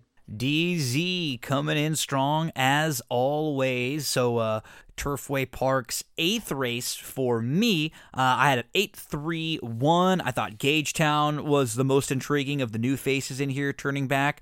The 3 Randello, if you're looking for a price. The 1 Pico de Oro, who's going to be I would say dropping out of that stakes race last time out, probably against a tougher group that are going to be running in the feature. So 8-3-1 for me in race number 8 at Turfway. In race number 9 at Turfway, I thought the 9 Visitant was interesting. I mentioned a lot of the reasons there when we were talking with DZ. I have 9, 2, 3 in that order, probably 9-2 in most exotics as we move to race number 10 at Turfway here. This one I'll use a couple. The 3 Olivia of the Desert, who should be able to improve a little bit with that race under her belt last time out. California Lily, pretty quick. She's the one to catch. The number 7 Into Vanishing, who's looking for a 3rd consecutive and really seems to like this synthetic. And then what do you do with the 8 Adventuring and the 10 Candace O? I have 3, 6, 7 question marks with the 8 and the 10 there as possibilities to include. In Turfway's 11th race, some horses who I'm looking at here. The 9, as I mentioned with DZ Hard Ride Guy, who just did not have the best of trips last time out. The 4 Awesome Jerry, an interesting new face who I think is a little bit better than he's been in his last few. The 2 Hush of a Storm, and the 3 King's Ovation. That's how I have him stacked. What do you want to do with Tarantino? I kind of agreed with Darren. I don't think I need him in this spot. So 9, 4, 2, 3 is the order that I have here in race 11. I need 9, 4, 2 in all exotics there in the Jeff Ruby Stakes. Kentucky Derby points on the line there at Turfway on Saturday. Speaking of Saturday, we're going to head on over to Sam Houston for some full card thoughts on their Saturday card. Sam Houston, Saturday, March the 27th. Get those past performances out. Let's turn to race number 1. 25 non-2 claimers, 5.5 furlongs the distance. I think Papa's Boy, who comes in from Fairgrounds, tried the grass last time out. First off the claim for Broberg. That's a better race to a better level and just never had a shot after that brutal start. I think you can put a line right through that effort for him and give him a chance to bounce back in here. The number 6 is probably the one to beat, who's drawn well, who cuts back. I actually prefer him in this spot. And then the 2, Jonathan who is, I think, going to improve a little bit in here and maybe get a better ride with La Violette aboard. So 6-5-2 in race number 1 to kick off the first of 2 pick 5s on Saturday. The number 3, Blue Bomber in race 2 is who I have on top. I think he should sit off just really nicely. He loves to win races here. He ran really well at Sam Houston, just missed the neck in a similar spot, and will be tough right back. The number 3, Blue Bomber. Flash Forecast is another one that's entering the Carl Broberg barn. That could be really tough. And then Shades of Victory. So nothing really crazy or outside the box in here with 3, 4, and 5 for me. In the third race, I do think the 5, Tough Charlie, has a major shot in here. And if he's anything over like 5-1, I'm going to make a win wager on him. He was in the same race with Triple Creek last out, and he was inside. He was in a really tight spot. He got shuffled back. He couldn't get through. He had to wait. He had to angle around. It was really unlucky. That was his first start in a few months. And overall, he's been really consistent on the turf. The number 5, Tough Charlie, will use in all exotics. I'll make a win wager. I have the 2, Cali Kingpin, cutting back, dropping in class, and the number 1, Triple Creek, and you get that 2-for-1 action with the 1 and the 1A for Seager Ross, both of them coming into the Broberg barn for the first time. He's got a lot of these first off the claim horses early on in the card. 5-2-1 for me in race 3. As we move along to race number 4, I'm going to have the 8, I'm Just a Bachelor on top in here. The 2, Violent Behavior, is absolutely the one to beat and is going to take a ton of money. I'm Just a Bachelor, I think coming off of that last effort, really just proves this is where he fits. Violent Behavior was beaten in nose against Better, but I think with him, what we've seen is it may not really matter where he is. He might just be one of those horses who doesn't mind settling for second and thirds at 1 for 24 with 8 seconds for a third. The 4, CB Skondo, had some trouble down on the inside, and he was a winner 2 starts back. I thought he may have been able to start figuring it out, and perhaps he is, but he just ran into some trouble last out. 8-4-2 in race number 4 at Sam Houston. The 5th race, Maiden Special Weights, going a mile and a 16th on the turf course here. The number 2, Gurkha Gold, could improve on the stretch out for Broberg, who is absolutely loaded early on the card on Saturday. The number 9, Bankable, Dam won on the grass, multiple stakes placed on it, and this is only going to be her second career start. Bankable, she'll try the turf for the first time. She did not run poorly in her career debut for Asmussen.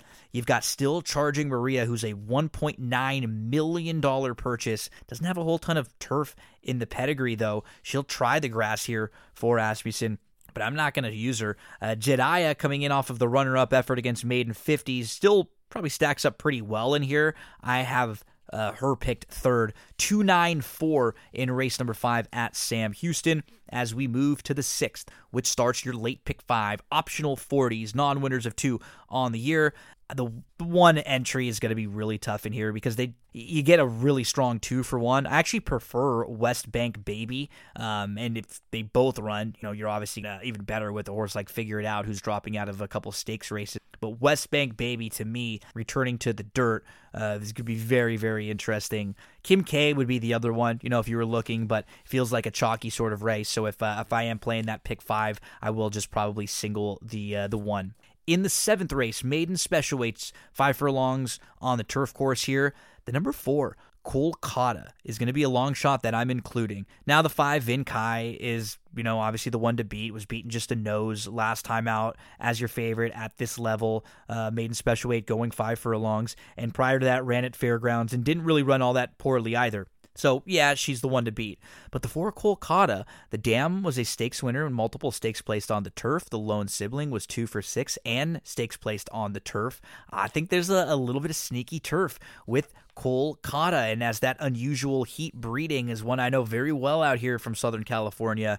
The 4, Kolkata, will be in my exotics along with the 5, the 3, Quick With It. The Dam's lone start was only beaten a nose on the turf, and I like the fact that Quick With It has shown some speed already. 4, 5, 3 in race number 7 at Sam Houston. That starts your late pick 4. In race number 8, I'm going to play against the chalk, the 7, Dauntless Prince here. I'm using the 1, Doc's Class Act. The rail concerns me a little bit. If he was drawn towards the outside, I might think about singling him, but I am worried that he could get in a little bit of trouble down there trying to work out a trip, but he's coming out of an open 62 non-3 claimer, and he's back in with Texas Breds here, which I think will be, like a class drop, really. Look at how he crushed the Texas Breds 2 starts back. The 4, Silver and Aces, will go third start off the bench and could be set for his best effort in quite some time.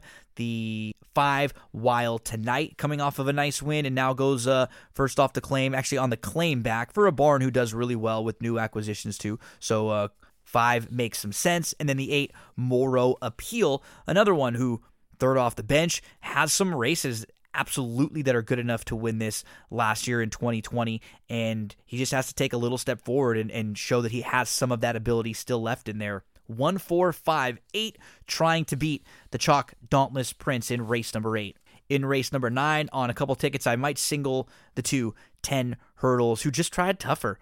Last time out, you could tell it was 31-1, got in some trouble, got shuffled back, and if we just put a line right through that race and look at the races on January the 15th, right here at Sam Houston against 15 non-2s, or the race at Remington Park against 75 non-2s, either one of those races would win this. And I don't have any reason to believe that Sheese doesn't have that in her still. She just ran into a tougher group last time out and got in some trouble. 6.5 furlongs also feels like it's a perfect spot for a horse who was a runner-up at 5.5, and then at 7, maybe a bit too far. This should really hit her well. She should trip out nicely. The 6, a little bit techie, talked about how she's cross-entered on Friday and Saturday. If she shows up here, she's going to go first start off the claim for Broberg, second start off of a long layoff. She hadn't raced from July to March, and she's got some pace. The 5, Dixie Wayne, an obvious contender at that short price, and I really like horses that have that kind of a tactical running style, cutting back to 6.5. The 3, Granny Jewel, some pace in here where there's not really a ton of it. And then the 9, West Coast Temple to the outside, who actually is one that I think has a little bit of kind of sneaky speed in her last few. She's not a speed demon, but she might just kind of fall into an okay trip here. 2 as the standout for me, single, and then on some deeper tickets, 2, 6, 5, 3, 9 is how I have them. In the 10th and final race of the weekend at Sam Houston, 25,000 non-4 lifetime mile and a 16th on the turf course. I thought the 5, Bubba Bling, first time gelding, whose turf form is pretty good. Just a couple races, and the only time going long was a race that sent him to the bench for a bit. He ran well sprinting a couple starts back, and I think he'll be in the mix early at least. The 3, Comedian, is the hands-down one to beat. So it's 5-3 for me as my top tier, along with the 6, Heart Attack, who's going to go third off the bench, and actually ran pretty well, sort of chasing last time out, with the 2, Destiny Awaits as another price to include. 5-3, 6-2 at Sam Houston to close out that Saturday card. We are going to close out this episode of That's What G Said with the This Week in Wrestling segment. Chad Cooper, Scoops Coop, joins me to talk some NXT. We run through the current probable matches for their 2 nights of TakeOver. We go to WWE and look at some of the matches that they've got set up for WrestleMania, and then we head over to AEW, talk some Dynamite, and a show we didn't love this week, but we have a lot of critiques about all. You know, we think there could be a little bit better build-up for WrestleMania, so we're going to discuss everything in the world of wrestling this week with Chad Cooper. Here it is, folks. Fight of the night, and trying to claim that belt once and for all. It's this week's Wrestling Recap. All right, calm down. And here he is, your hometown hero, your reigning champ, the one and only Chad Cooper.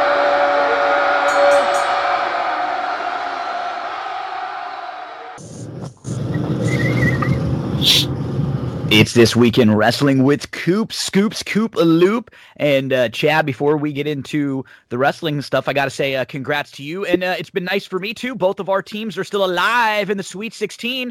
And heck, they're both favored with a chance to go to the Elite 8. Yeah, you know, it's been an exciting tournament. University of Houston definitely had some interesting moments there, but that's kind of been their MO, especially with the second game with Rutgers. But business will definitely pick up here. I don't know if Houston covers the spread or not. Syracuse is just, man, that Syracuse. Zone.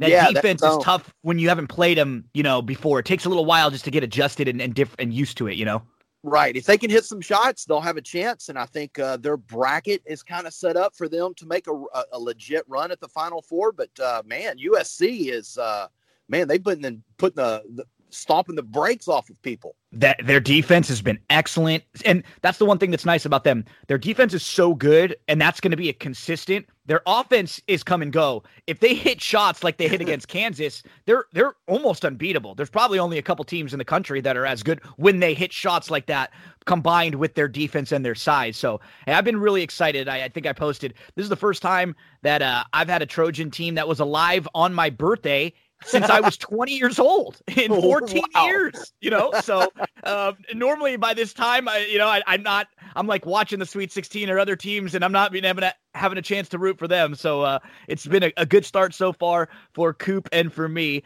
and we'll hope that we can keep it rolling this weekend coming up. But what we have coming up, Chad, is a hell of a lot in the next few weeks in the world of wrestling. And generally, the last couple of weeks when we've talked, we talked a lot of WWE, AEW, and NXT has gotten a little shortchanged. So I want to start with NXT a little bit now and kind of go through what looks to be their cards that they have for their 2 nights of their TakeOver WrestleMania, which will be Wednesday, April 7th and Thursday, April 8th.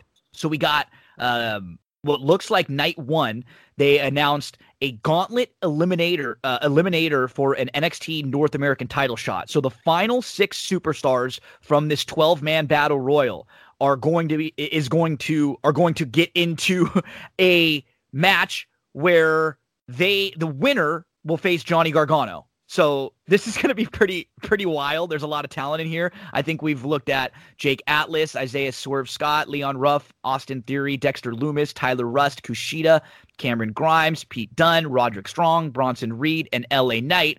Winner challenges Gargano night 2.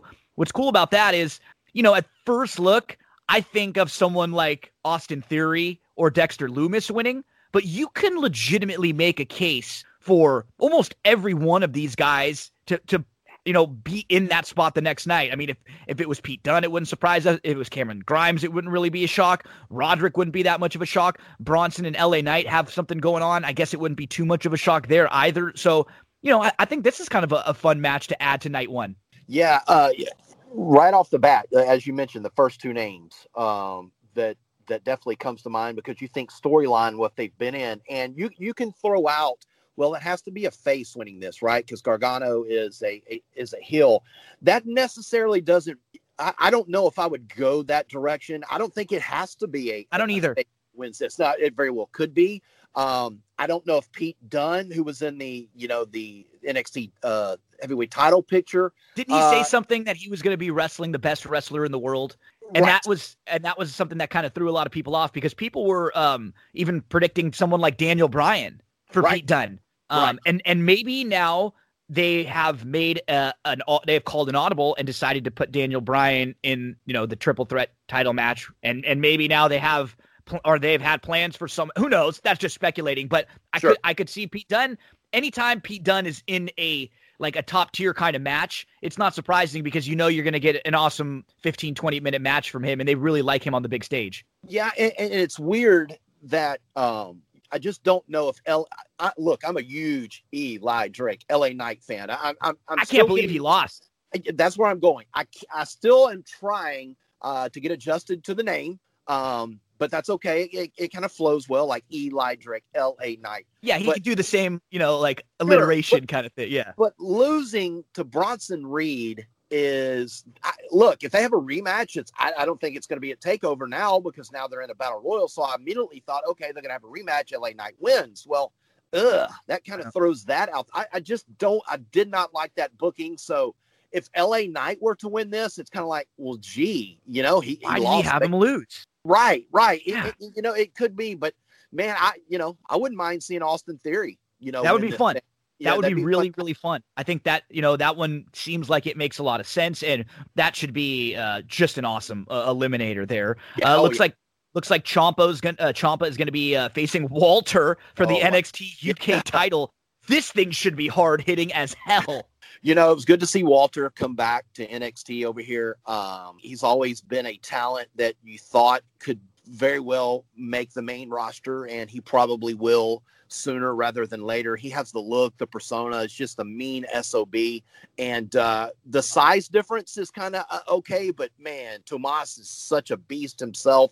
This is going to be stiff as they come. This is going to be a hardcore wrestling type match. And, I think Ciampa's in a spot where we don't really predict him to win a lot of matches. He's kind of in the getting people over spot. Sure. Which he's been doing for a while because he had his run, where he was the psycho killer. And I think he enjoys doing this right now too. I'm sure he would like to be elevated a little bit more, but he still gets the opportunity to be in high profile matches. And this match with Walter and him is going to be different than a lot of the other matches on the show and over those 2 nights. Cause this thing is just going to be a full out brawl. Like these dudes are just going to be beating on each other. So I look forward to that one. The NXT division, it looks like they're going to have a triple threat for the vacant NXT tag team titles, MSK versus the Grizzled Young Veterans versus Legado del Fantasma. So again, MSK has just been skyrocket. They've had a rocket on them for a while now, and all 3 of these teams can go. That match at TakeOver was really, really good, and now you add Legado del Fantasma into the mix there too. So this should be like a really cool 15-20 minutes. Yeah, there's going to be a lot of spots. If you're a spotty type person match, this is you'll love this. MSK, wins the the Dusty Cup. I would think they're probably the favorites, them or the Grizzled fellas. MSK though, I definitely would put the titles on them and let them go in that direction. Feels like it's their time. Let them have a run for a while right now. They're hot. And then we've been seeing them build this match for a while now. The NXT Women's Title match in a women's division that is so strong right now. Io has no doubt, been the one rising to the top, and they have booked Raquel strong for a while. This kind of felt like the match that they had to have on this Women's Mania Takeover weekend. Yeah, and if I'm not mistaken, I think it's the main event for night one. I do. I think so. So, now is the time. I like Io. I think it's time to move the belt, the NXT women's belt. I think it's time to move the SmackDown Championship belt. I think it's time to move a lot of belts. Io can come up right now. Absolutely. And her losing the title does absolutely no. It does not do anything negative for her or her streak, her push. I think Raquel is eventually will move up. They really, really like her. I think it's time to get her out of the tag division. You kind of see her a little bit. Her and Dakota are kind of like, there's a little seed that's there. Yeah. Like, okay, maybe she turns on her, and I can see Raquel going face down the line. I think so too. Can't you see that? I just hope Dakota doesn't get involved in this match and cause her to lose it. I think that would be a down. I think we passed the turf here. I could see like a match. The ending that I would love would just be like an ending where they have this incredible match and she sort of gets turned babyface just by the awesome match that she has. And both women are they do the embrace after Raquel wins the match. That was what I'd love to see. And then, just fantasy booking, how great would it be after WrestleMania to have Io jump up and she could be in the mix over there with Sasha and with Bianca, on SmackDown side and add something new there, or you put her up on the mix on the other side and she can be in the mix there with Asuka and Rhea and Charlotte. I think she would add a real fresh face to either women's division, and then you put it on Raquel, and we've talked about how many women in NXT right on the heels, just waiting for their shot to move back up, right? Toni Storm has been in that mix for a while. And then the girls like Candice and even Dakota, like all of them with their opportunity to move up a little bit would be really fun contenders. You could have immediately something with Raquel and Dakota. If Raquel kind of turns babyface and you can have Dakota be a heel, that could be one of her first feuds to kind of establish her, get a nice win. I think it's got to be the time for Raquel. Yeah, and you let's not forget there's a new crop that that NXT just signed. Taya Valkyrie, her name has changed. She won't be Taya Valkyrie in NXT, but there's a lot of options coming up. I just think the best bet is for Raquel to go over, Io to move up, and then an automatic build-in first feud would be Dakota Sky. Like, hey, look, I carried you. You followed my lead. We were the tag champions. We did this. We done that. We won this. We won that. And now you owe me a title shot. So I love that. It's built in. In. It's perfect. It makes sense. That's night one with Raquel, Io, the triple threat for the NXT tag team titles, MSK, Grizzled Young Veterans, Legado del Fantasma, Ciampa, Walter, and then that gauntlet eliminator. That is what is announced for night one so far. Announced for night two on Thursday, April 8th. This will be the NXT North American title match where Gargano will face the winner of that gauntlet eliminator. Like we said, you could pick many, but Theory and Loomis sort of feel like the ones, and Theory would kind of be great. Yeah. Oh yeah, absolutely. It makes the most sense. Not that no one else, anyone else in that match would put on a hell of a show with Gargano, but Bronson Reed doesn't feel right. I still don't think LA Knight feels right, but no. Not after that loss. Broderick would sort of be out of place, and Pete would kind of be out of place. At least with like Kushida, they've got a history, so maybe they could tie that one back in. But the more we look at this, it feels like it's a Theory or a Loomis would probably make the most sense here. Absolutely, and it would be a great match. Remember, this is night two, and remember, you're going to have to watch this on Peacock. This won't be on USA Network. It's not going to be on the WWE app. So they're going to go all out on this night. We got the ladder match for the Cruiserweight title unification. We've got the NXT Cruiserweight champion, Jordan Devlin. We got the NXT Cruiserweight champion, Santos Escobar. Devlin was the guy that, for the early Cruiserweight title, Cruiserweight tournament, they you could tell they've been high on this guy for a long time. They sort of thought of him as maybe like the next Finn Balor. He was someone who, when he was young, there was a lot of just kind of, he was polarizing. A lot of people thought he was going to be great. A lot of people didn't think he was that good, and he was just kind of overrated and getting pushed. But he is someone who feels like he's been around forever, and he's still young as can be. This should be a really good match, though. Anytime he's in the ring, he's good, and he does got a little bit of a Finn sort of look to him. Yeah, he does. It's kind of been interesting with him. It hurts, kind of like with AEW. It kind of hurts when some guys don't get that pop from a big live audience. Yep. He would have gotten that coming back.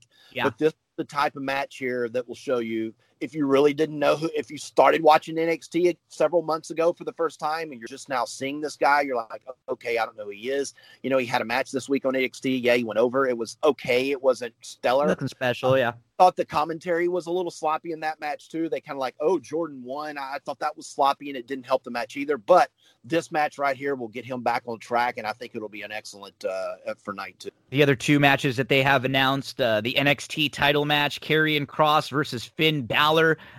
When Karrion came out initially and Finn sort of said, "What took you so long?" That first little build. This should be a ton of fun. The entrances with these two alone should be incredible. They'll go at it.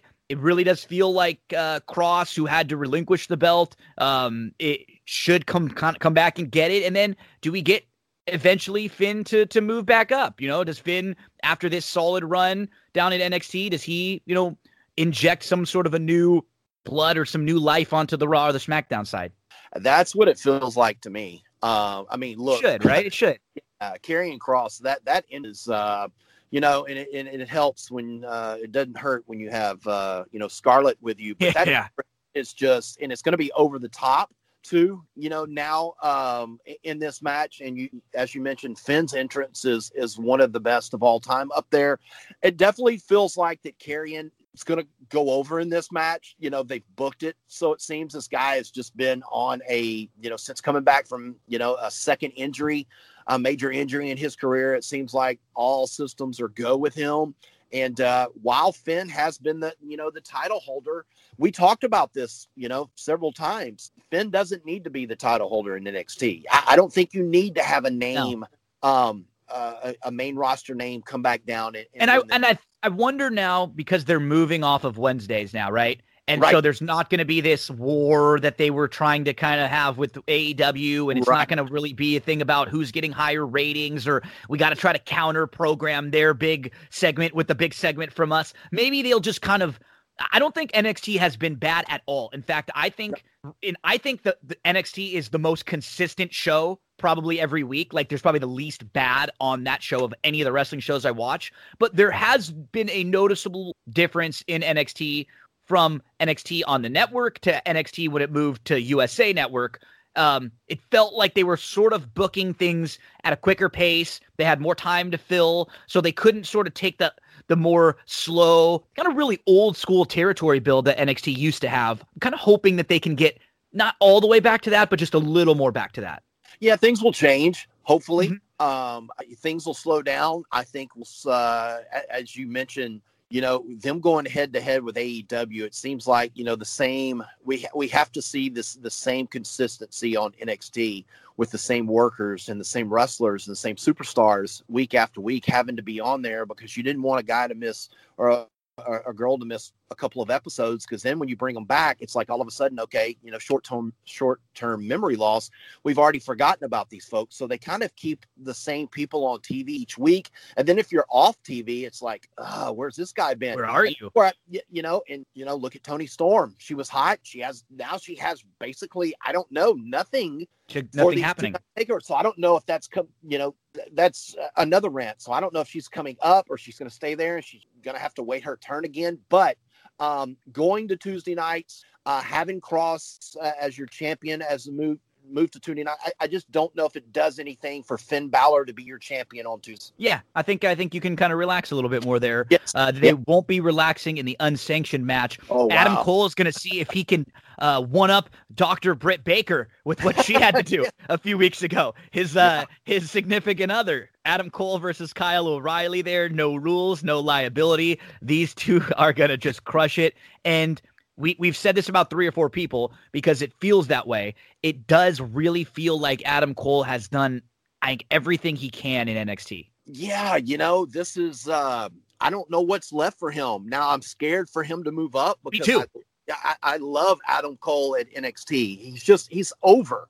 And sometimes when you move over guys and over girls up to the main roster, it's tough getting over with that crowd. We've mentioned it and numerous I think times, right? he actually might be better when there are crowds. Oh, there. yeah. Because of his shtick, that baby, just even something like that. Like everybody knows that Adam Cole baby. You know what I mean? So he comes out that first night, everybody does it, and he's already going to feel a little confident. You know, you go out there when there aren't fans, like after WrestleMania, they're building another Thunderdome now, and who knows, is it going to be 2 months, 4 months, 6 months to where they're actually able to go back to touring again, right. You know? So that's another thing. That's a great point that you made about some of these guys and gals coming up. Do they decide to bring them up yet, or do they continue to kind of hold off on them? Because I would just love to see, man, Cole coming up, Finn coming back up. You know, you throw one of them on each Raw and SmackDown. That kind of spices things up a little bit. You bring up an EO, you bring up a Tony if you're going to do that. You inject them on opposite sides. Like, things could be really, really fresh on the main roster. And like you said, they have so many people at NXT waiting in the wings. All these new talent they just brought in that aren't even on TV yet. So I think NXT needs to churn a little bit more right now. I think they need to get 3 or 4 of their sort of mainstay stars up and get a few new people in that they can elevate. I mean, fantasy booking, I mean, with Cole and O'Reilly, I mean, who goes over? I mean, I don't think it would hurt for Adam Cole to lose, but if you're moving him up, I think that's kind of been the MO. If you lose, you're probably going up. I don't see O'Reilly moving up anytime soon. No. He could be good in the title feud for a while. Like O'Reilly Cross would be a fine match. You know, he's great work rate. So anytime you put O'Reilly in there, he's a really good pawn to be able to kind of use in different spots. And he hasn't really had the like main guy run for all that long. So I'm fine with him staying around there. And those 2 nights, I think they've got 7 or 8 matches that we've gone through so far that they've announced. I'm sure they'll add a couple things here and there, but looks like a very, very strong Wednesday, Thursday night we're going to be having in a few weeks, Chad.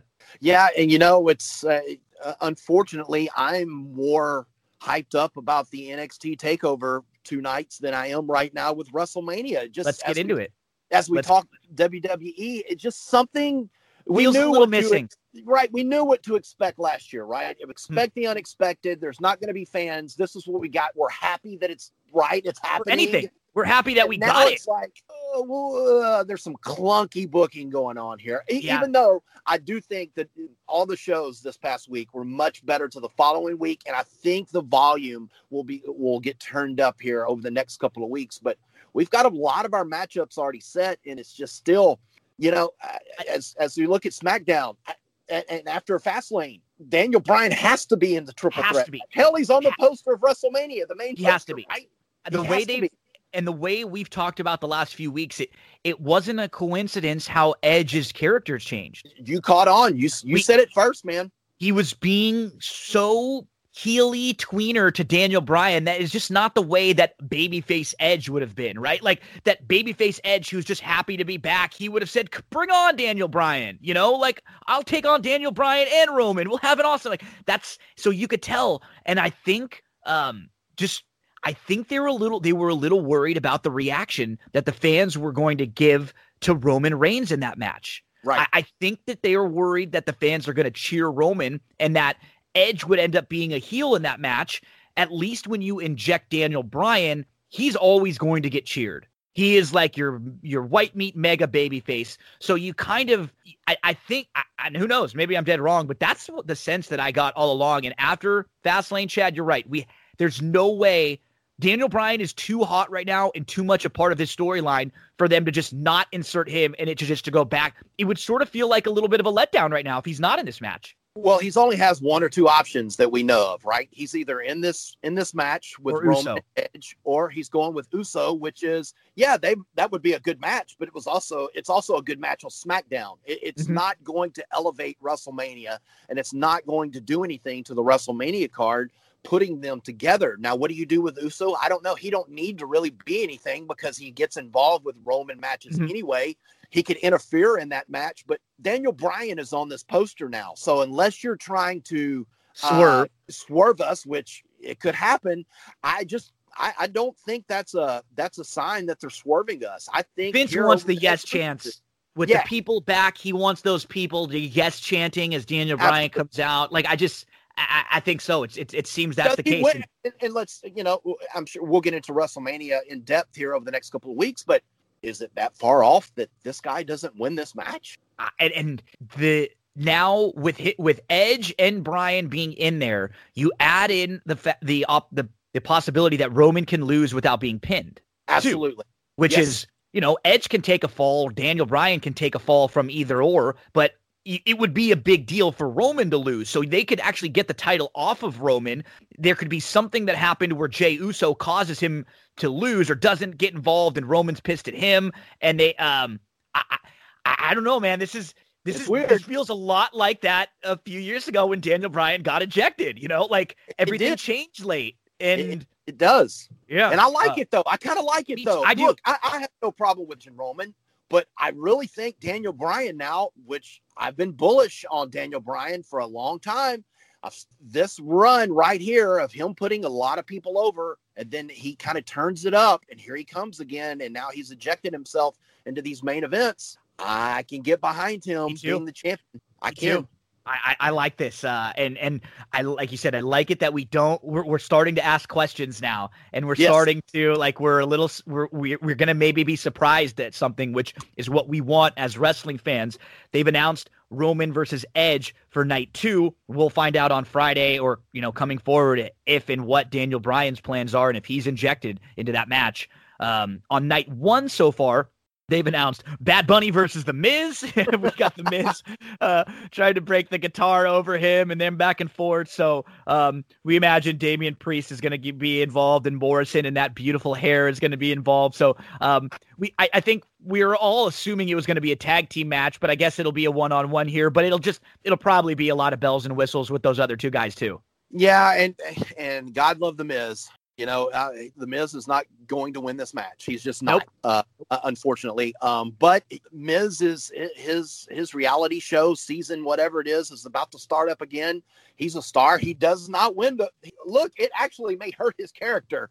His shtick. If he went over on Bad Bunny, look. It is what it is. This is what you get. We usually get one of these type of matches at WrestleMania, and The Miz, probably, if you look on that roster, The Miz is the guy to probably the best work with at this time for it.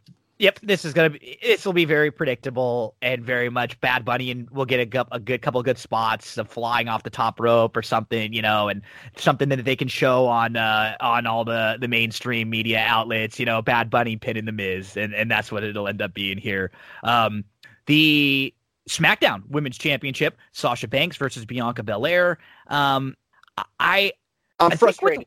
Me too. I think with all of these matches on paper, I think they're all going to be fine matches. Actually, I don't think any of them really that we look at are actually going to be like bad in-ring work or bad quality. I don't like the build, what they've been doing with this match. It felt like it could have been just so easy with these two. You didn't have to do the whole put them in a tag team storyline that WWE loves to do.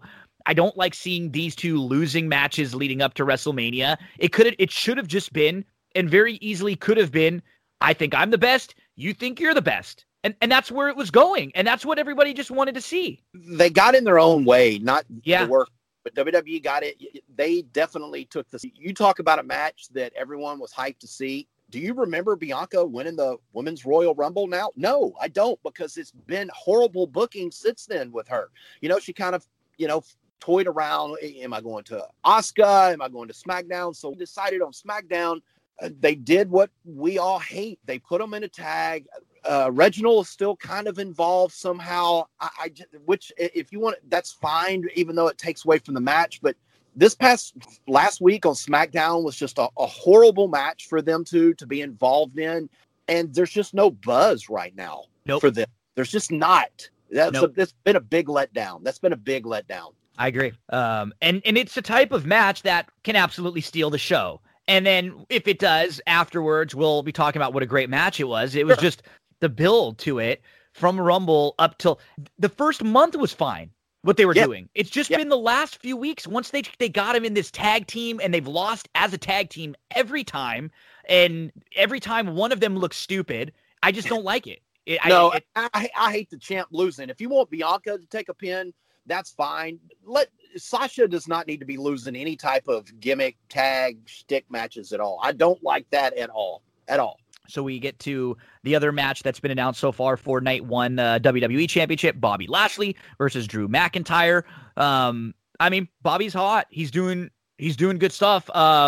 And we have, I gotta say, like, Sheamus and Bobby had another good match. Like, Sheamus has been awesome for the last month in ring.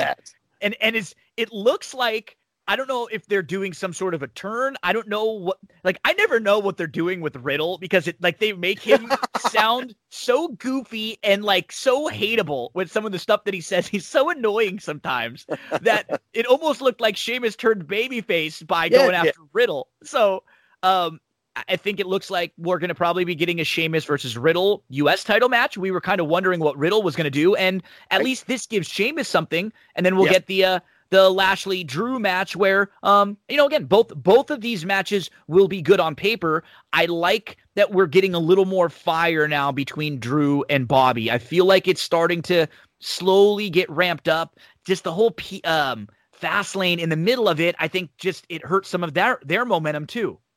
Yeah, I'll talk about that match first. And now that we're geared up for that match, and it's going to be one hell of a match. I think both guys will tear the house down. And Lashley has been the hottest of hot, him and Daniel Bryan. But now, you see Cedric and Shelton now are kind of being scolded for, their minions being involved. You're making Lashley look weak. So are they going to give you that look and, and like, let's not do something silly and have Bobby. Look, I think we both agree that Bobby Lashley needs to go over right at WrestleMania. I have that bad feel. I'm a betting guy, so I want money. So I would bet that somehow Drew gets that title. If Bobby Lashley is going to lose, I guess you're going to have a shenanigans where, Shelton and Cedric, they cause a problem. We just saw it on them getting involved. And maybe that's like the Bobby babyface full turn.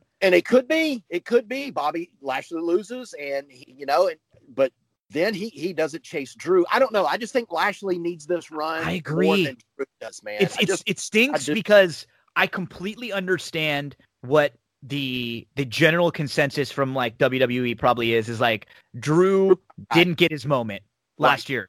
He was supposed to have the moment with the fans at Mania. He didn't. And then he was our guy through the pandemic, like carrying us when Roman wasn't around, when, some of the top females weren't around. Drew was always there, week in, week out, having really solid matches on TV and having pretty good segments on TV too. He never was looking too goofy, or he never came off like one of those just awful, dumb baby faces. He's actually been built and been booked really strong for the last year and a half. It just sucks that right now Lashley is hot. It's like, and you gotta be able to call an audible and make a change. If they're going to do that on SmackDown, why aren't they going to do it on Raw? Right? If they're going to insert Daniel Bryan in because they felt like they needed a little more oomph to that match, I think you got to stick with Lashley here. I do. He's just, who knows if you could ever get him back to this where he is. I think Drew has kind of established himself as a main eventer now.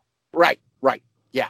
And look, he the title, I don't think it elevates him anymore because he held it for a while, you know, and I'm a betting guy. So I would bet that Drew would win the match. It'll be interesting to see the opening odds to this because, that kind of sets the tone, but man, it just would be a huge disappointment for Lashley to lose that title in some kind of shenanigan way. And on the flip side of it over there with Riddle and Sheamus, Riddle has just been annoying for a while, right? Yeah. With his little scooter. He does it with the New Day. It's like, hey, bro, and now Sheamus is going to beat the piss out of him. He is. I don't think Sheamus wins the title, but I just think he beats the piss out of him, and that'll be great. It will. I think it'd be great. I think it would be great. Yeah, because the same thing. It's like Riddle. He's great when he's in the ring. As soon as he gets in the ring, he always has awesome matches. It's and I don't.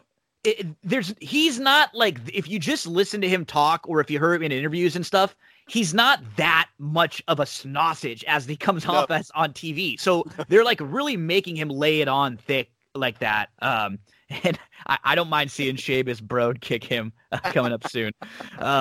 Asuka, Rhea Ripley. Hey, Rhea showed up because of Charlotte having some COVID stuff. And I can't believe they actually mentioned that Charlotte has COVID. They've only done that once or twice with Drew and a few other people. But Asuka, Rhea Ripley, maybe if Charlotte's back, they insert her here. Even if not, this is going to be great.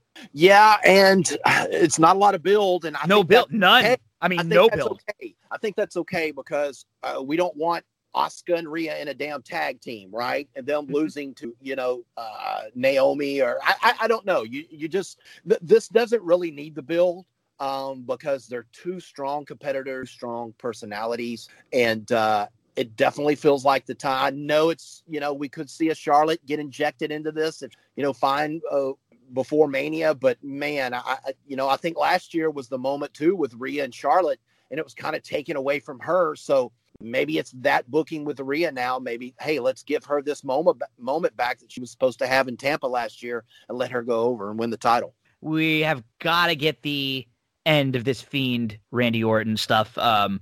It's been going on for so long, great, but it's kind of like the Friday the 13th Jason takes Manhattan or Jason versus Freddy, right? It's like the 9th one. It's like, okay, let's the Alexis deal match gimmick at Fastlane was cool, and hey, the Fiend has a new look, and then Randy tries to light him on fire and all this stuff. But yeah, that's Randy, and this has been great work with Randy Orton. He's been great. But he's bought in. He really is bought in. And if this ends with a Firefly Funhouse match, like we're all expecting, and we get, a fun look at Randy Orton, a trip through his career and all the stuff that he's done, people who he's punted in the head and, going back to Evolution or Legacy or any of those things, like that would be really fun and different. A lot of these Fiend matches have been sort of cinematic, and I think that's probably the best way to sort of end this, and then Randy can maybe go away. He'll probably be off TV for a month or so, and then you kind of can sort of repackage him or sort of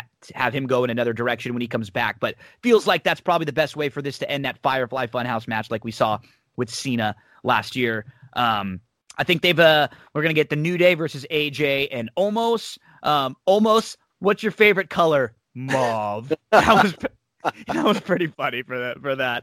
And then Shane and Braun. God. Those two matches have been announced. I don't understand. Like Shane tricked him, and now they're going to have a match. I don't. Shane has been. If they just want me to think Shane is the stupidest guy in the world right now, they've done a good job. The problem is it's sort of like go away heat. It's not like good heat, right? It's like when he comes on right now, and I know he's going to do this calling Braun stupid stuff. It's like, it's very cringy. I used to look, I have nothing against Shane McMahon. I've always liked his character. I've liked it when he's been in big matches. He's delivered. He's not a great wrestler. He's a great performer though. But this is a train wreck of all train wreck. And it just keeps getting worse every time that Shane gets on the mic. I don't know what's happened to him. I don't know if they've told him this is what you want to do. I don't know if he's being ribbed. I don't know if he's lost a bet, but this is bad and this can't end. You talk about things that need to end. I don't know what type of match this is going to be, but it has to end with the Braun just squashing this guy and we don't need to see Shane back. I'd rather see Stephanie back on TV every week than seeing Shane back after this. Shane in the last couple of years too, he's gotten worse with his promos and his delivery. He's like he butchers his lines a lot. He didn't used to be that way. When 20 years ago, he was actually really good. Which way did he go? Which way did he go? I remember like and he's just, there's sometimes where you're watching him and you're like, oh, he forgot his lines. Yep. Oh yeah. You can just see it. He's like struggling to like find the words, what he's supposed to say. So I'm not looking forward to. The build hasn't been great. That's probably the match I'm least looking forward to, but you know what you'll get. You'll probably just get Shane jumping off of something in a spot. And if we get that spot and Braun goes over and then we're done with this, I'll be happy moving forward. Probably going to get a Andre the Giant memorial. We might get a women's battle royal, I'd imagine, if they try to get everyone on the show. So you could get maybe one of those each night. SmackDown tag champ, Ziggler and Rude versus the Street Profits, probably. So we'll probably get that match, and then Big E Apollo. It looks like we'll continue with that. I like Apollo's. I just didn't love the result over the weekend at the pay-per-view. Same sort of thing. The booking, right? If you're gonna go with Apollo Big E at Mania, just why even put that match on Fastlane and let it just build for the next few weeks to Mania? Yeah, it really, or just DQ it. I don't know. It just seems like these finishes, and then it's so predictable, right? As soon as the finish, the guy who loses, just beats the hell out of the other one. I don't know. I think you had some good stuff with Apollo. People have forgotten about Fastlane because it wasn't one of their best, and usually those type of pay-per-views are really good for WWE. They are. Unexpected, but this one did not deliver. I don't think we ever need anything like this, and I know there were some issues with people who watched it on Peacock, and you mentioned it a month ago. Maybe this is why this was a trial run for Mania for this, but we could have done something better than that, because this makes the rematch for Mania just kind of obsolete. A little less. A little less, And so I thought that, like you said, the TV shows this week were actually fine. They weren't bad. And hopefully in these next 2 weeks, they're going to really ramp up the build, because on paper, I think we're going to come out of WrestleMania, and I don't think we're going to look at any of the matches and go, oh, that was a 1-star match, or that match was terrible or blue. Right. But we're not going to be as pumped for them if we can't get a pretty strong next couple of weeks of closing build. So let's hope for that. We head over to AEW. I thought the show was okay. I thought there was maybe just a few things really to discuss off of it. Omega, Matt Sydal in a non-title match early. Not a whole lot there. We got Hangman to win over Cesar Bononi, who they've been showcasing a little bit more out there. Hangman gets a squash, so not much there. And hey, hopefully down the line, those are the two guys that we keep talking about. Like, we want to see it be Hangman versus Kenny, at some point, and Hangman be the guy. So, he's getting squashes at least, and they're keeping Hangman looking strong along the way. Yeah. I look, and now you have Omega on Impact, who's working a program with Rich Swann, their Impact champion. And we know that Swann's not going to win the title at Rebellion. I think that's Impact's next pay-per-view. But, it was better than last week. I just don't get the Sting Archer that we're going with now.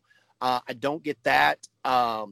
We finally get Christian Cage in action, I think, next week, right? They announced Kazarian. Yeah, it looks like they had a little interaction. That was fine. Like, we'll get Christian. Sure. I'm okay. I thought the main event was solid. I thought two young guys, two guys going at it.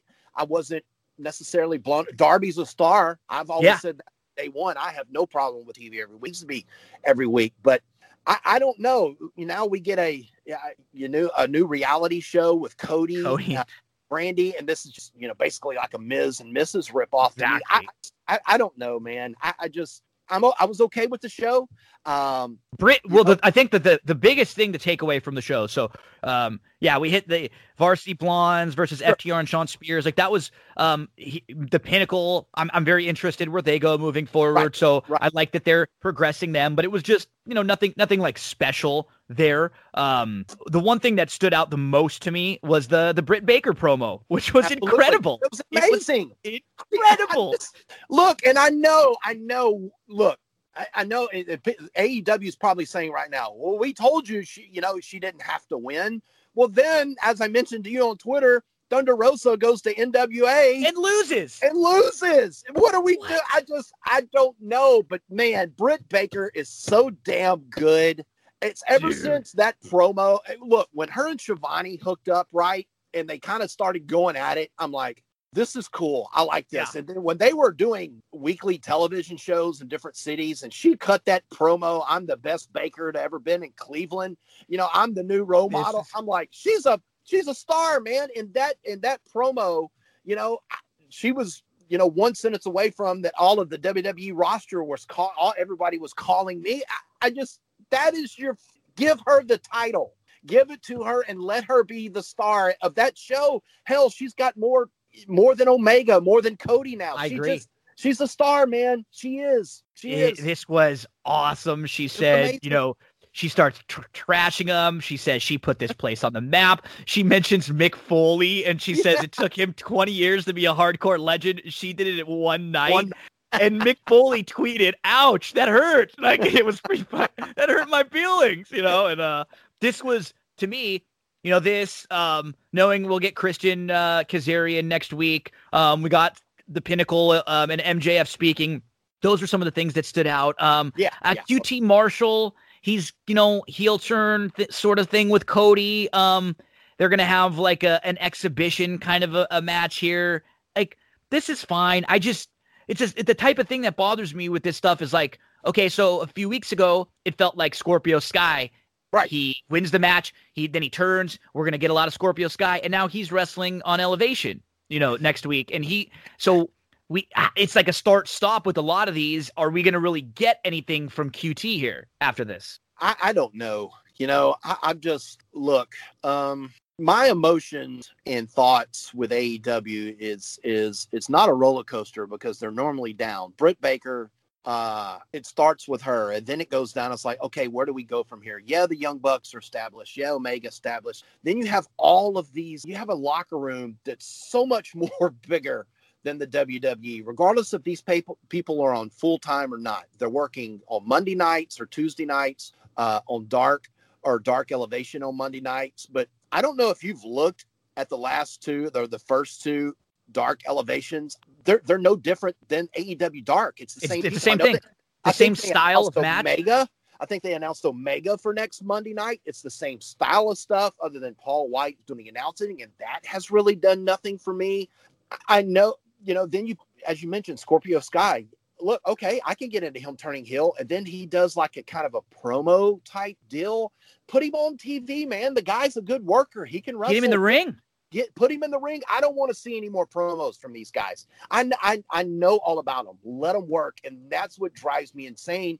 You don't see these guys for 2 or 3 weeks, and you throw them on YouTube. I'm not going to YouTube to watch Scorpio Sky go over on someone. Well, and the people that are flipping through the channels on TNT that they're trying to hook, they're not.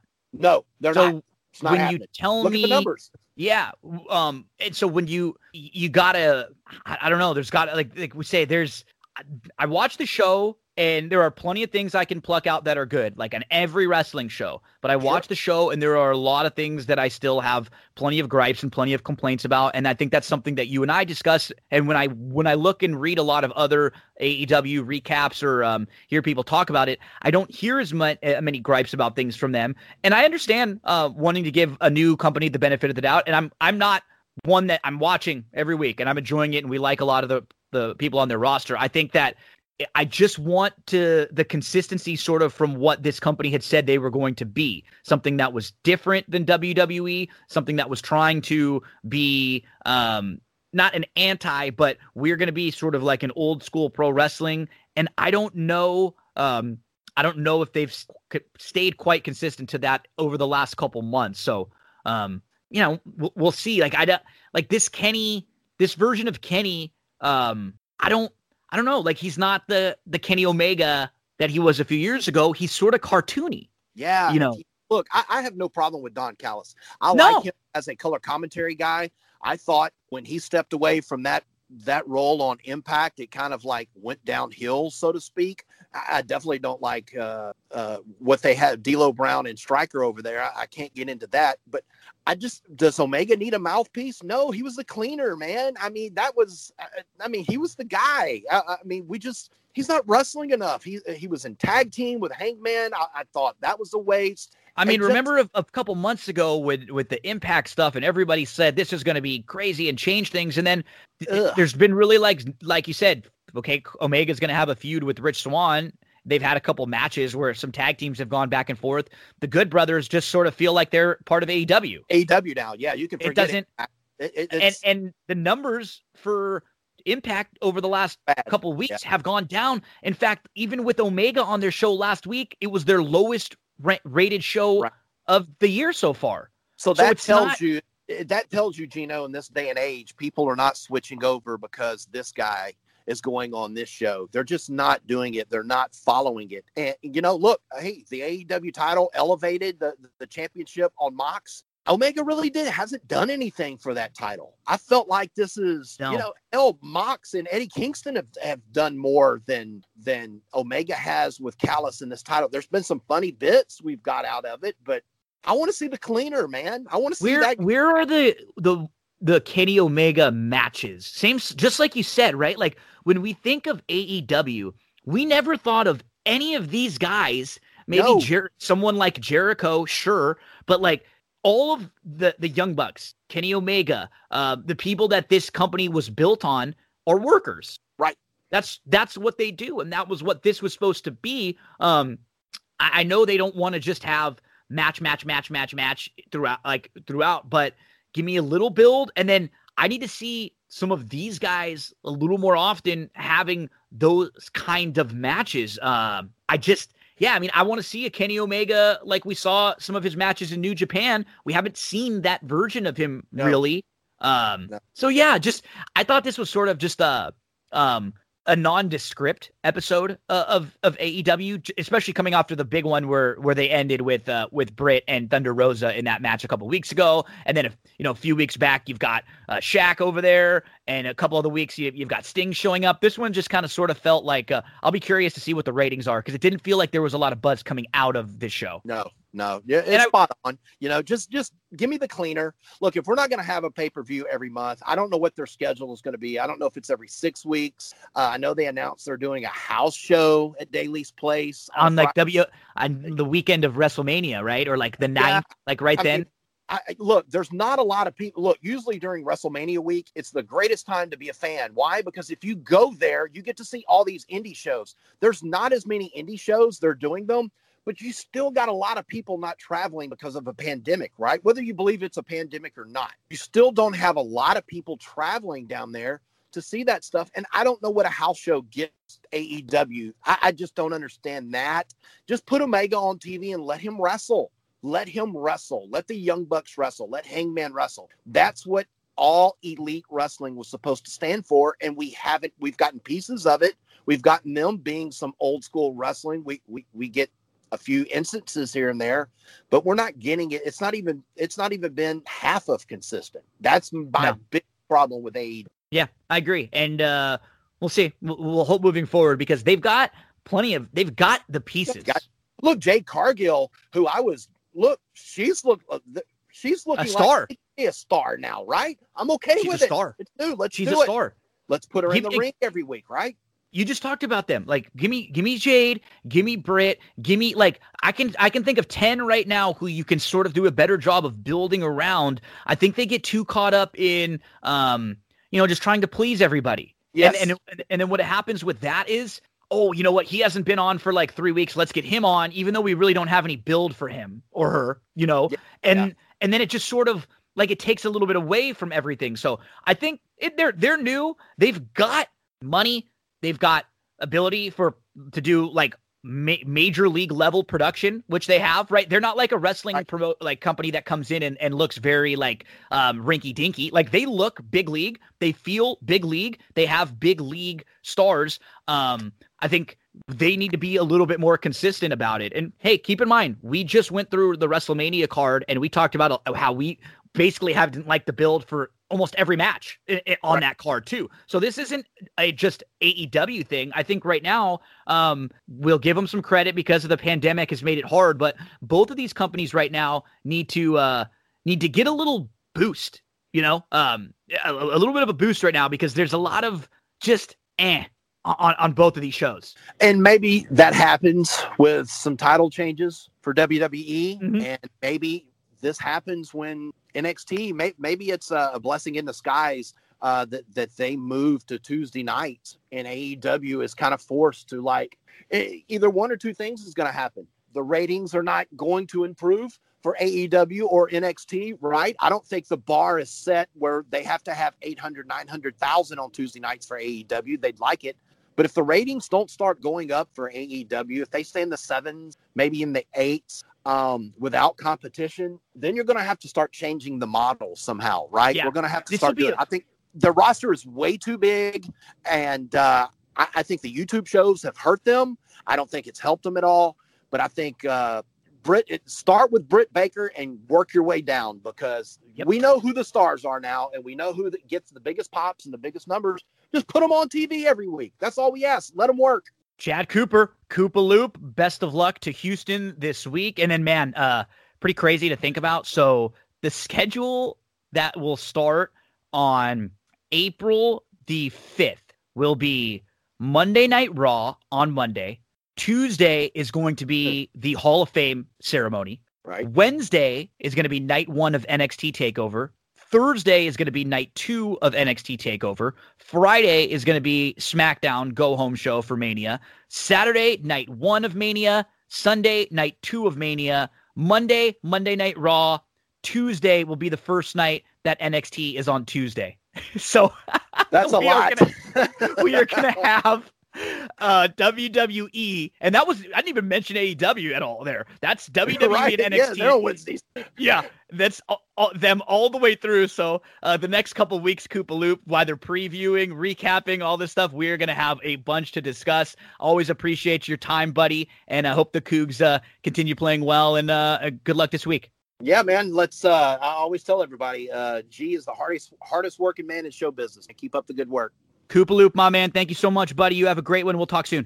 You too. That is Chad Cooper on This Week in Wrestling. We'll be right back in just a minute here on That's What G Said. Great stuff from Chad as we get closer and closer to WrestleMania week. As I said, we are going to have a lot to digest and to talk about here.